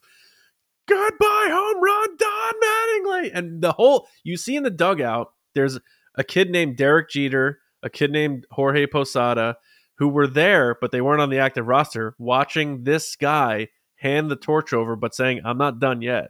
Yeah. And he hits this home run because he used to hit like 35 home runs a year, and then he hurt his back. He hits this home run old school style in the playoffs, hits 400 that series, and the place goes nuts. I remember watching it on TV, and the way that old Yankee Stadium used to bounce and rock is just like on another level. And seeing Mattingly do that was just like a hero moment for me. And they lost the series, so he didn't get a ring. But then that launched that whole era. And then he hands the baton to Jeter and all those kids. And then they go on this run. And watching them win the World Series in 96, I'll never forget. The 2001 World Series, the 9/11, post 9/11 stuff, where they hit those home runs to come back in games 4 and 5. I'll never forget. I was in college, piling on my friends, and then the Aaron Boone home run in 2003 against the Red Sox. Oh yeah, knocked the wind out of me seeing that moment because it went into extra innings, and I even got to I got to ask Mariano Rivera, the greatest relief pitcher of all time, the Yankee closer. He pitched 3 innings that game, and I asked him because I went to this event to take a photo with him, and it was like 13 years from the night that happened. and he had collapsed on the mound at the end of that game. Just like he was so like emotionally taxed, he ran to the mound and collapsed. And I asked him about that, and he's just like, I remember just having nothing left emotionally at the end of that game, and the fact that we won, I couldn't believe it, and all that stuff. And you had this guy who had already won so many World Series, having that guttural, just natural human reaction. It's just like, I don't know, something about baseball and what it means to a lot of those players, even though they make all this money and they have all this success, it just means that much to them. And I just love seeing that human side of baseball. So those types of moments, like I feel like all the moments I brought up are like these emotional moments for these players. And I think that's what I always resonate with, is like seeing the human version of them, you know? Yeah. I mean, again, it's one of those things where you see your team celebrating or like suffering a defeat and you kind of feel it with them. And I know that's across the board for sports, but we're talking about baseball right now. Last thing I kind of want to share as far as like something that mildly connects us with baseball is Father's Day.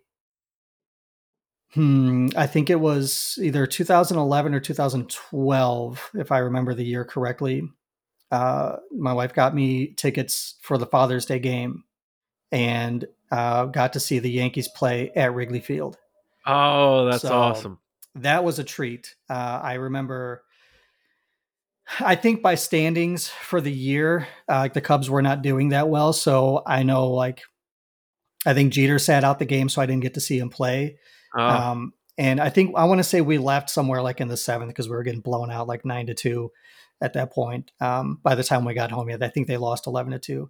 But and that's one of those things that, like you were talking about the history of the game. My son's first game at Wrigley Field, Sunday home games at Wrigley Field, kids get to run the bases. And oh, that's cool. Yeah. That's so awesome. we went to his first game. It was Easter Sunday when he was, I think, either 2 or 3. I think he was 2. Yeah. And so we went, we waited, we got on the field, and I remember they don't walk you from, like, you don't start from home. You come up through one of the access tunnels by the first base dugout. Gotcha. You walk along a path on the grass. You don't actually walk on the grass, and you start from first base. And I remember we got up there and they got like a little cordoned up section, and there was like some kid usher that was there, a greenskeeper or something. He was really young. And I was like, hey, he's only 2. He's going to run straight out to center field. Can I just run with him to keep him where he needs to go? And the guy was like, yeah, whatever. And so I got to run the bases at Wrigley Field with my son, and it was really cool. And we got back to home, and there's ushers there that are like off the field immediately, like, get out of here. And I was like, screw you guys. And knelt down, took a real quick picture with my son. And I'm just like, I'm like propping him up because he's just like, what the hell's going on? Right. And so we snapped and they were like yelling at us, like, move it. Cause there were other people. Did you take the picture with a selfie style? Or? No, my wife did. She didn't run with us. She waited by home and she snapped the pic. You're like personal photographer?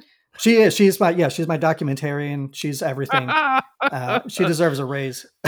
God bless her. That's awesome. Yeah. So she snapped a picture. We're on the field, but I remember thinking as we were walking up, like, Babe Ruth stood here. Yeah, you know what I mean? Just as the call. For anybody who knows baseball history, Babe Ruth's famous called home run happened at Wrigley Field. Yeah. And to have crossed the home, like that home plate, that's where he stood. Crazy, right? Making that call. Like, to have that grasp on history in a moment was like, I just wanted to like grab handfuls of grass and take it home. I wanted to grab some ivy off the wall and bring it up. Can't do any of that, but it was like, right.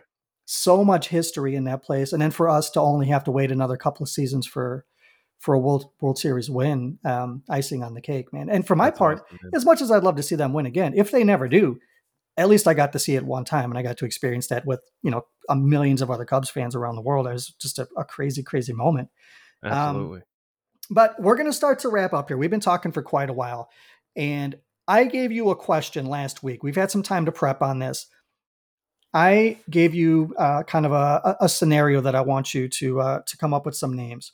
So bridging Star Wars and baseball. This is how crazy this conversation is. I forgot we were recording. Like, we're just two bros talking about baseball here. We're having a good time. Yeah, we're having a great time.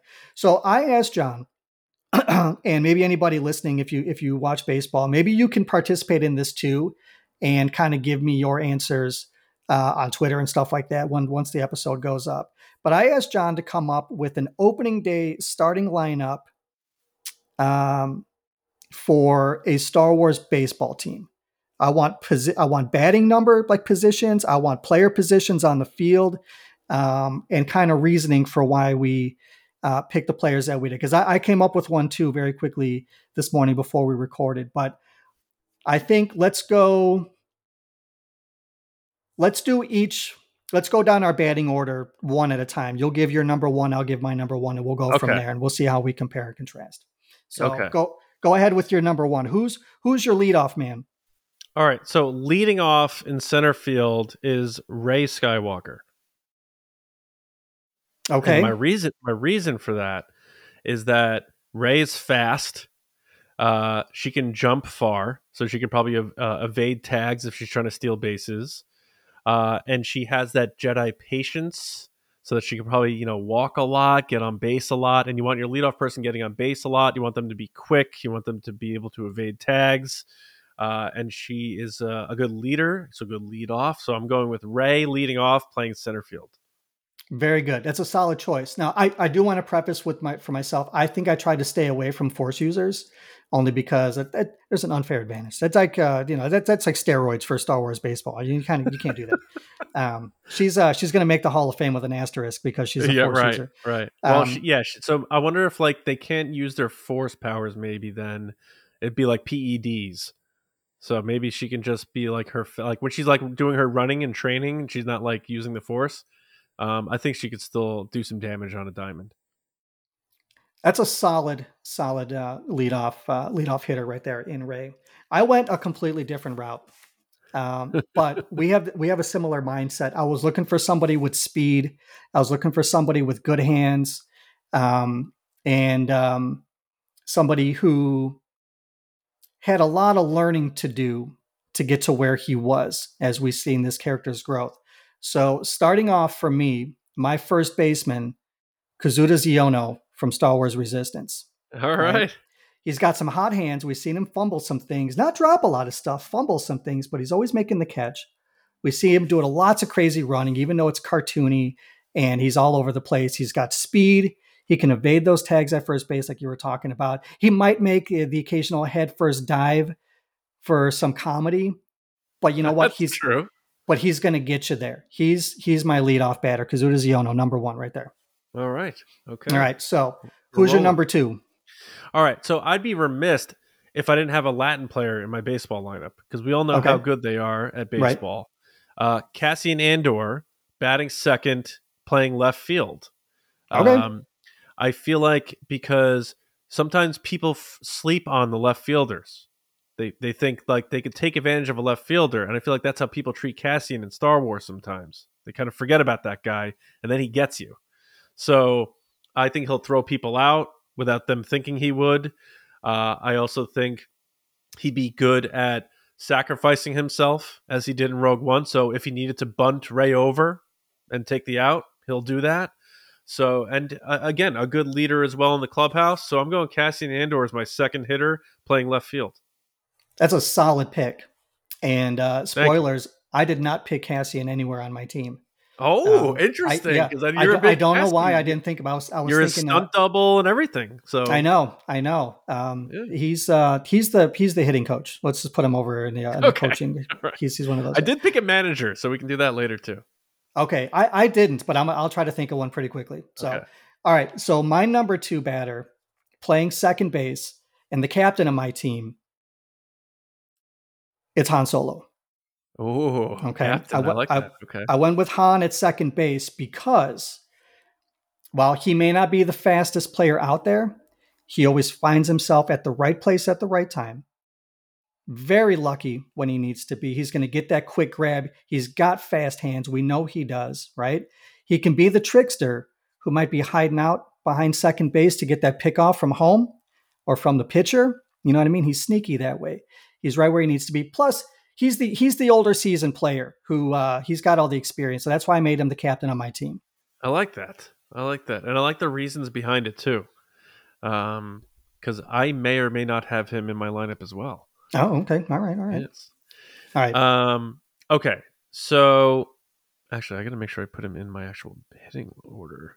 Let me do this. All right, 1 second. All right. So my next is 2, 3, 4, 5, 6, 7, 8, 9. What did I do? I'll figure it out. We'll get there. My next hitter is playing right field, and it is Kylo Ren. Kylo Ren and right. Okay. Yeah. So my logic there is you want someone with a good arm in right field. And I feel like the way he threw his lightsaber in The Rise of Skywalker, he threw it fast and he threw it far without much effort. So I feel like you're not going to run on this guy. And he's also powerful. He's strong. And the way he would swing his lightsaber, I feel like that's a guy who does damage at the plate. So he's a run producer. He's a hacker. He's a hacker. He's a run producer. He'll strike out a lot and he'll get pissed and he'll smash some water coolers. But you need that fire on your team. So I'm going Kylo Ren in right field batting third. That's good too, because sometimes you look at a player like that who can hit the long ball, the way he swings his lightsaber when he's really angry in The Force Awakens, he knows how to put the ball down too.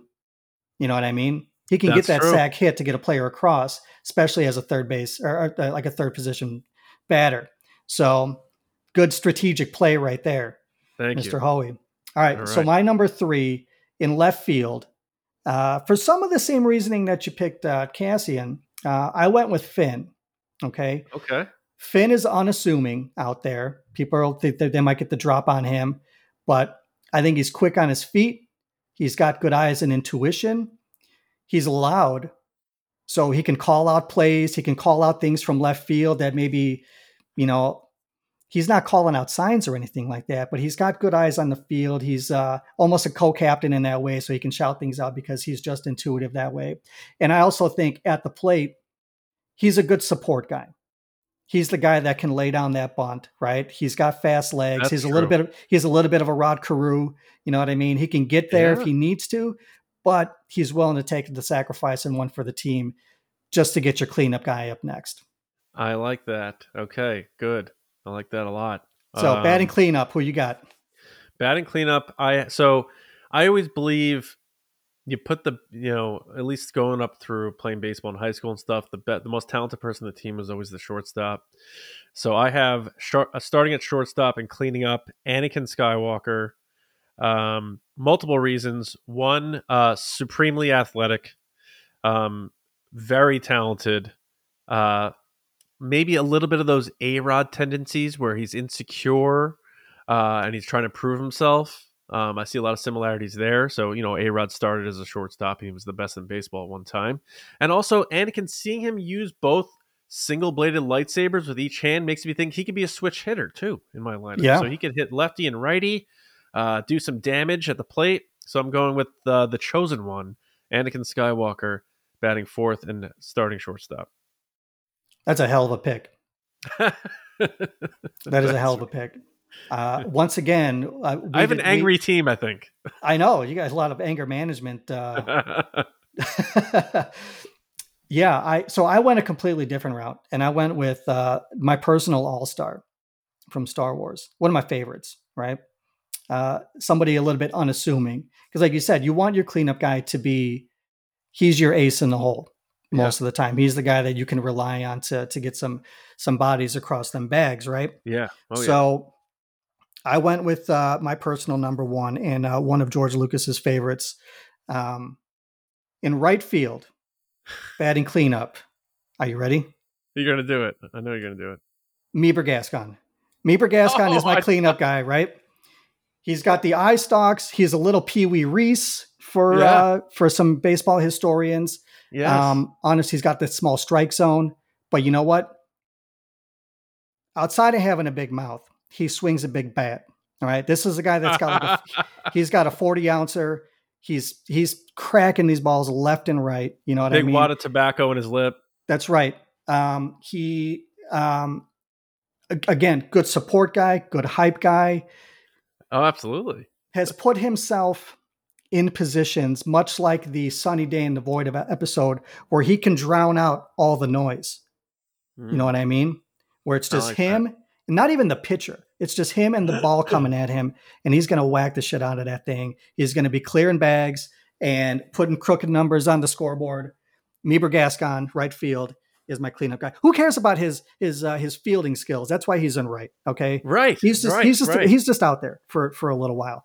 And a great voice behind it. So that's the guy. That's my cleanup guy right there. I like that. It's a good pick. All right, fifth for me, batting fifth, playing first base, Chewbacca. And the reason I'll explain, a later pick will explain why this is why I put him here at first. But he's a big target, and you want a big target at first base. If someone's barreling down the line to try to intimidate him, he's not going to care. And if he needs to, he'll use a droid's arm and put his glove at the end of it if he needs to grab like a bad throw and do some scoops. You need that reach, yeah. And Chewie can probably mash. I've never seen him necessarily swing a bat, but I've seen him hit things with things, and he does it well. So I'm going with Chewie in the 5-hole, protecting Anakin in the lineup, playing first base. Awesome. Now, I had a similar mindset to my number 5 with your Anakin shortstop. So my number 5 hitter is at shortstop, and it is my number 1 guy. All right. It is the ace. All right. It's Cad Bane. I got Cad Bane at shortstop.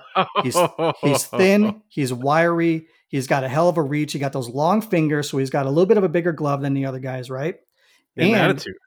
This is a guy with sharp eyesight, right? Quick reaction time. So in the 5-hole, he's almost like your second leadoff guy, right? So he can get himself on base. And you know what he's not going to do? He's not going to run because he's got those rocket boosters on his boots, and he's going to make his way to first, possibly second on a long fly if he needs to. True. So I got him, Cad Bane, in the 5-hole at shortstop. Right. And he adds some spice to your clubhouse. He does. Very colorful. Dude. Yeah. And if you get into a team brawl, he's going to be right in the mix. That's right. Good pick. That's right.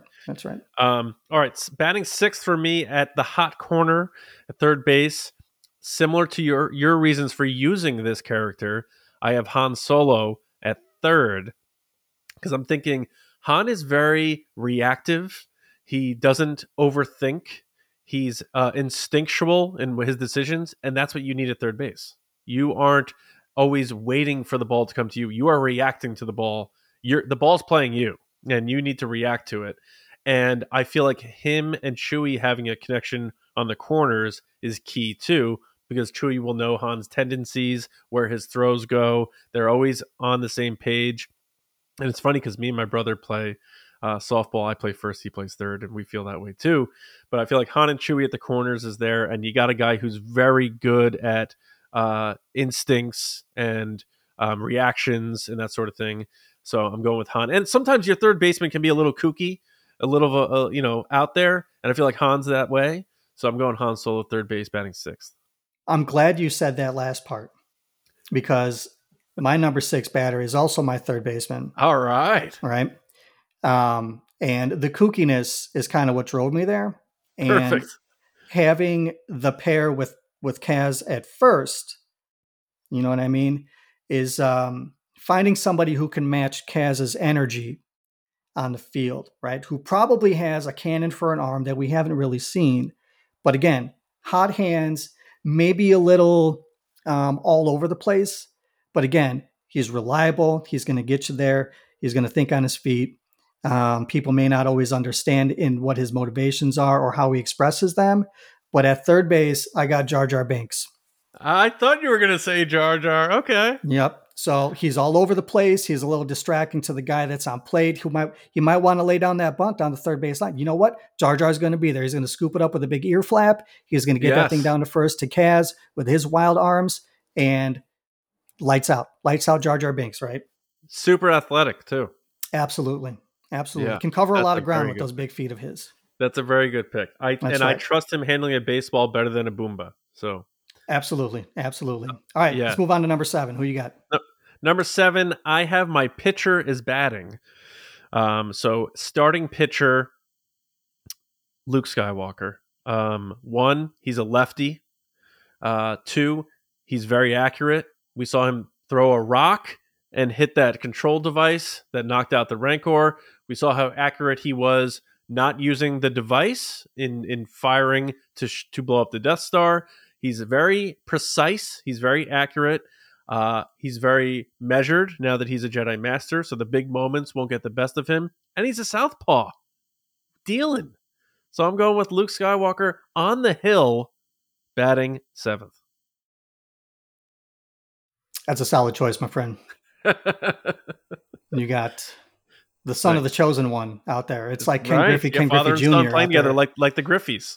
Yeah, or the Alamars out there. Yeah, doing their thing. Yeah. All right.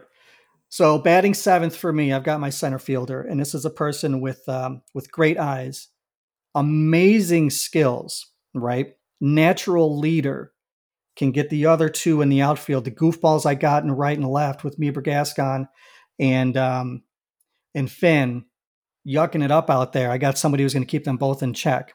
All right. Again, can fire a ball from center field, right? Knows how to handle themselves. My center fielder batting 7th, I've got Harrison Dula out there. Oh, okay. She's out there running things. Captain of the outfield. Captain of the outfield. Keeping those boys in check. I like that. I mean? So yeah. And she again, certainly would, yes. At the plate in the 7th hole, am I expecting a lot out of my number 7 hitter? Not necessarily, but she's going to be reliable in a pinch, I feel. Yeah. Probably not a lot of strikeouts. Like maybe not a ton of power, but she'll make contact, put the ball in play.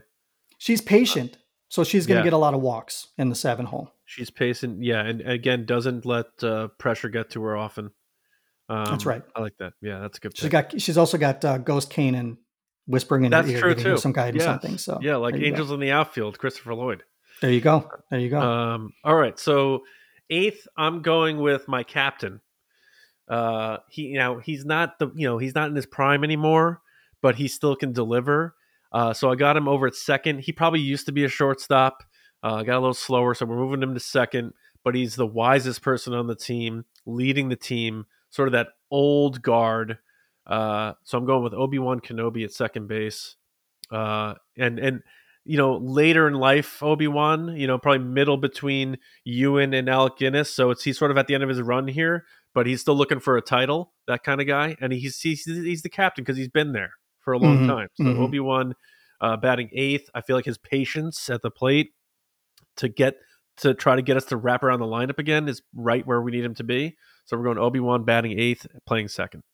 I feel like somewhat aging Obi-Wan has a batting average hovering between 280, 290, right? Yeah, he's reliable, but his patience is there when earlier in his career, he was consistently a 310, 315 hitter. Yeah. So there's a lot of people listening that are like, I don't know what the hell you guys are talking about. Think like Cal Ripken. Right. Yeah, absolutely. I get you. All right. So my number 8 is my catcher, right? He's kind of like, I envisioned that Tom Berenger in Major League kind of grumpy, bad knees, unstoppable at the plate though. Right. Okay. Nobody's getting past this guy. So I had to pick somebody special who might even look a little bit like Tom Berenger in the thing. Right. So I went with, from The Force Awakens, I went with Grumgar from Maz's Castle.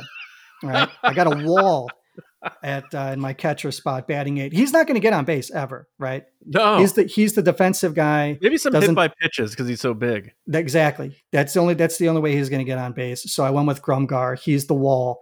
I love that. The unstoppable force. He's got that couch in the clubhouse in the corner. Exactly.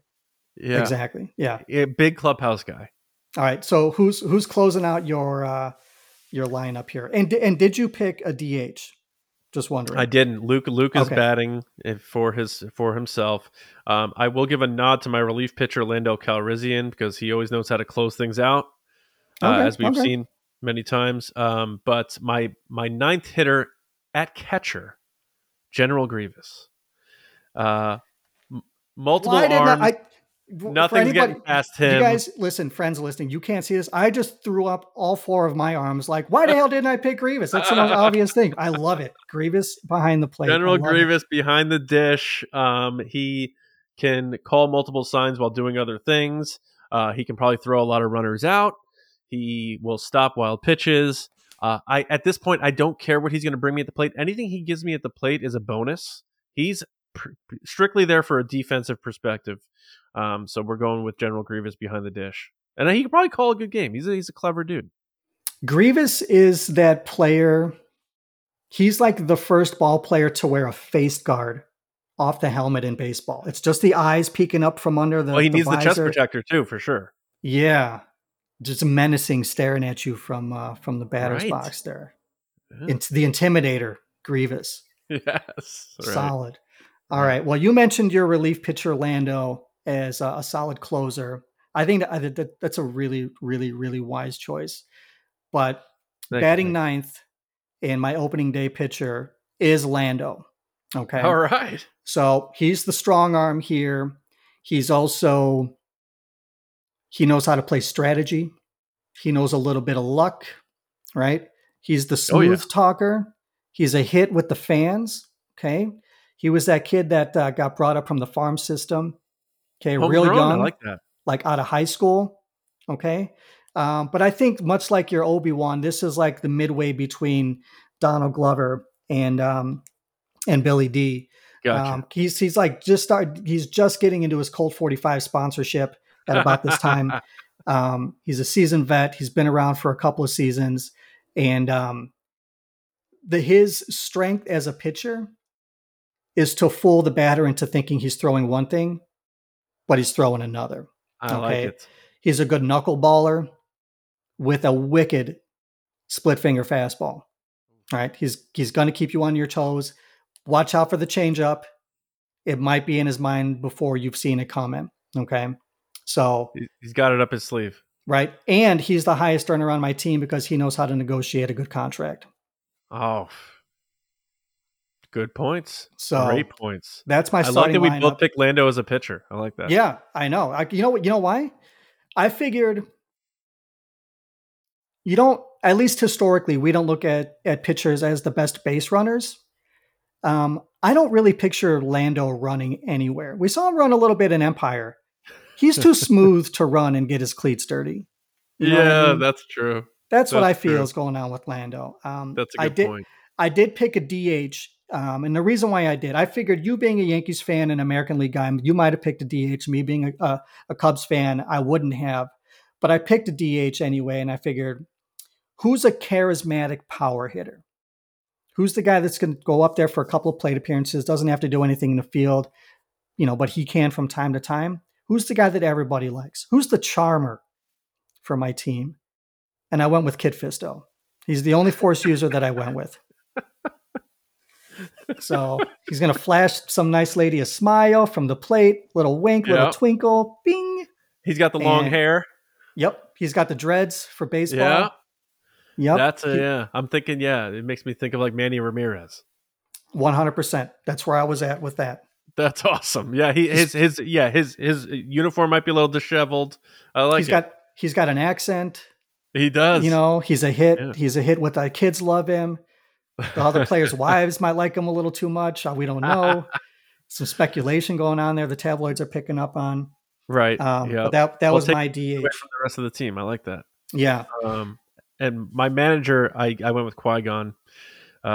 He's wise, obviously, but also like he'll get into some gamesmanship and he'll try to do what he can to get an edge on the other team because we know like Qui-Gon sometimes likes to bend the rules a little bit from the Jedi perspective. So I think he won't break any of the rules in baseball. He won't pull an Astros, but he'll do things to get under the other team's skin a little bit and try to play the little head games. So I got Qui-Gon as my skip. That's a good choice. And again, since I didn't pick a manager, let's see if I can pick one on the fly here. And I think like Qui-Gon would give a hell of a pep talk. Yeah. You know what I mean? Yeah. Like before a game, it's like the last game of the playoffs or the World Series. And he's just there. He's got a calm, level head, telling everybody to live in the moment, feel their emotions, but don't let them guide you. Right. It's you up there, not your heart all the time. Feel, don't think. Yeah. Yeah, I can see all of that. But if I had to pick a manager for my team, real quickly off the top of my head here, I'm gonna go with. Okay, I got one. What do You you got got? the gruff veteran. He's not playing for a little while. He was a player manager. Okay, but now he's left the player part behind, and he's just a manager now. And I got Luthen Rail as the gruff Oh man, cigar chomping. Oh, Yeah, he's the guy that's going to get you motivated. He's the guy with the best motivational speeches. You know what I mean? he's got like a decanter in his office. 100%. Yeah, Luthen I Rail love is it. my skipper. Luthen Rail, that's a great pick for that skip. Good And job. I can see him with like bad knees and Qui-Gon with bad knees running in the beginning of the game to like the slow bad knee run to like shake hands with the other manager. And yeah, then the old man run. Yes. the little trot that they do from time to time. Yeah. Wow. All right. Good stuff. Those are some stellar lineups, man. I like our teams. I feel like if they would be facing off in the World Series or the Galaxy Series or whatever you want to call it. Yeah, the Galaxy Series, along with Noonaball. That's more like football and baseball. Yeah, on the fly, can you come up with a name for your team? Oh wow. Let's look at my roster and see here. I will say my team is going to be called the. Man, that's tough. No pressure at all. I'm gonna call my team the. Man, I want to say it, but I don't want to say it. I'm gonna call my team the Swinging Scoundrels. Okay. On the weekends, they or in the off season, they have like a banjo band by the same name. Exactly. Yeah. Yep. Yeah. So they have an accompanying soundtrack. I just feel like there's a lot of free swingers on this team. They're going to be up there taking their hacks and a lot of attitude. So I think the Swinging Scoundrels, and you have the alliteration there. It's marketable. I think that's what we're going to go with. How about you? Well, I think that's good, and it's reminiscent of like the '85 Bears. Like every year, even though they don't make the playoffs, they have their own Super Bowl shuffle kind of thing. Yeah, exactly. They just put a song out for like charity. Exactly. They just put the thing out. Yeah. But yeah, if I had to pick a name for myself, I want something that's like, that good like animal sports name. And I'm just going with like. My team is based on Bespin. Okay, the air's a little bit lighter. The ball carries. It's like the Denver of Star Wars, right? A little mile high, and so I've got the Cloud City Rathtars. Oh, that's cool. I like that a lot. I like that better than mine. Yeah. So again, on the fly, there was no prep for the names of these things. They're probably people are like, you guys are stupid. Those are dumb names for teams, but they work for us. So. Well, hell, man, that was a lot of fun. And again, for somebody who has never really talked about any kind of sports, I'm glad I got to do this with you and talk some baseball as catchers and pitchers are reporting right now. And we're going to get into some minor league ball with everything else that's going on. I mean, think all the stuff we didn't talk about that's coming up. I mean, Mando starts in a couple of days. Celebration is only 5 weeks away, something like that. I know you guys are going to be there. You guys got a lot of stuff going on, and I'm glad we got to do this before the insanity really, really took off, on top of just other things that are happening with like Last of Us happening and Ted Lasso coming back for those fans. And just spring is right around the corner. There's a lot happening. And I'm glad we got to do this.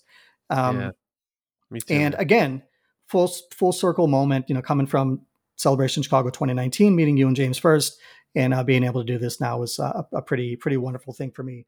So for anybody who doesn't know, where they can find you online or listen to the Resistance podcast, let everybody know where they can do that. Resistance Broadcast. So we are 2 times a week Star Wars podcast on Mondays and Thursdays. We go live Thursdays and hits audio apps Friday. But during the run of The Mandalorian, we'll be bringing back the Mando Fan Show on Wednesday nights. The Mando Fan Show. as I've heard it Yeah, called right. this past week. 8:30 East on our channel, youtube.com/@the-resistance-broadcast. So yeah, we had started a new channel a few months ago, so we're trying to build that up. So if you dig what we do, subscribe to that channel. And then, yeah, twice a week for the pod, Mondays and Thursdays, the Resistance Broadcast. And then on social media, you can find us at TRB Podcasts everywhere across social media. And again, all your audio platforms, Spotify, Apple, all those good ones. So yeah, I think that pretty much covers the pod. And then my movie podcast, Just Like the Movies, is on all audio apps. We try to do one every 2 weeks. If you like movies from the 80s, 90s, and 2000s, and you want to hear two buddies reflect on their experiences with those and what we think about them today, check us out there, Just Like the Movies. And then me, I'm on Twitter, just usually saying silly shit at Johnny Hoey. Trying not to take Twitter too seriously. I definitely don't take Star Wars Twitter too seriously, and I just try to have a good time on there because life's tough, man, and it's all about taking that silly stuff and remembering you're just there to have a good time. So, and Rick, I want to thank you for inviting me on. I sort of put a pitch out there, like asking people I'd like to be on your pod before the craziness of spring and summer because I have 2 kids. Actually signing up my son for T-ball, so I'm excited about that. And I had a lot of fun on the pod, so I appreciate you having me on, buddy. Absolutely, man. This is something that I've been kind of wanting to do for a little while to have you come on because I knew we could talk about other things besides Star Wars. And we did, and it was a lot of fun. I want to do like more baseball pods, and I know John Rocca wanted me to start a Yankees podcast, but I don't have time to do it. So maybe one day, I don't know, but I had a lot of fun, even though we were talking about fake baseball for most of it. We could talk about baseball forever. So I had a great time. I'm glad we like intertwined that. That was a cool idea. So thanks, buddy. Yeah, I knew exactly we could do just this and riff on some fun stuff. But to throw out a plug for the Resistance Broadcast friends, if you're so inclined, they do have a Patreon also. Thanks, that I've been a part of. I'm not currently, but I've been a part of it. It's a lot of fun. There's a lot of wonderful people that are in there, and that found family aspect that you mentioned from the celebration thing that you guys did. It's all there. It's all real. It's all genuine. Some of the best people in the fandom are in that space, and I'd be remiss if I didn't shout out James Baney and Lacey Gillerin also for what you 3 collectively bring to Star Wars. I'm a fan, but more importantly, I'm a friend, and I'm glad we got to do this together. And maybe one day I'll get those other jokers on the show too if they feel like they got some base. Lacey, I'm sure she can talk hours about baseball. So one day it's going to happen. Yeah. Well, James. Well, they used to, Lacey used to do. She used to manage like a high school or college like basketball team. She was like the manager, quote unquote, and so she was like doing that stuff. But she's not really a big sports fan. James like used to make fun of me about sports, and now he's this big soccer guy all of a sudden. I know. So, what happened to him? It's not the same James anymore. I don't know, but yeah, shout out to the 2 of them. I know they're on Twitter at Lacey Gillerin and at Myra Trunks. My 2 co-hosts couldn't do TRB without them, and I can't imagine doing it without them. So thanks for giving them a shout out too, buddy. Absolutely. I think all 3 of you guys are great. And as for me, you can find me on all the socials at Cad Bane's Bounty. You can follow the show on Twitter and Hive at JT Comlink and on Instagram at Jam Transmissions. Recently, and going forward, you can find myself and my son doing quick shot previews for Broaxium, talking about some comics. This week coming, there's 6 new issues coming out. So he's got one, and then I got one. You can check out Broaxium just about everywhere, including on YouTube where those shorts come out. Guys, if you have any questions, comments, concerns about anything regarding Star Wars, or if you think we both had some really stupid picks for our lineups, you can send me an email at comlink, COMLINK at jamtransmissions.com. I would love to hear what you guys think, what your takes are. Find old episodes of the show at jamtransmissions.com and currently on Anchor, where some of the more recent ones are. And what I want to do kind of right at the tail end here, the last episode that I did, I touched on some kind of difficult topics with a friend who had passed away recently and how he was very much a mentor to me outside from being a friend. And I did have some people reach out to me. I mentioned it in one of the Bad Batch recaps, but I want to put it on one of these too, that the folks that did reach out was very much appreciated, and to have some conversations with some people who also lost some people and kind of consoling together that way, not to bring it down, but just knowing that the connections that we make from Star Wars are bigger than just Star Wars. This No is the doubt. thing that bridges us together. But again, we're all still real people with real lives. So on that note, John, once again, thank you so much. I had a blast chatting with you this time. Me too, man. Thank you, Rick. I really appreciate it, buddy. Absolutely. And for everybody else, friends out there listening, this was a marathon episode. Thanks for sticking into the 11th inning with us. And I'm going to let y'all go and just say, may the force be with you. See ya.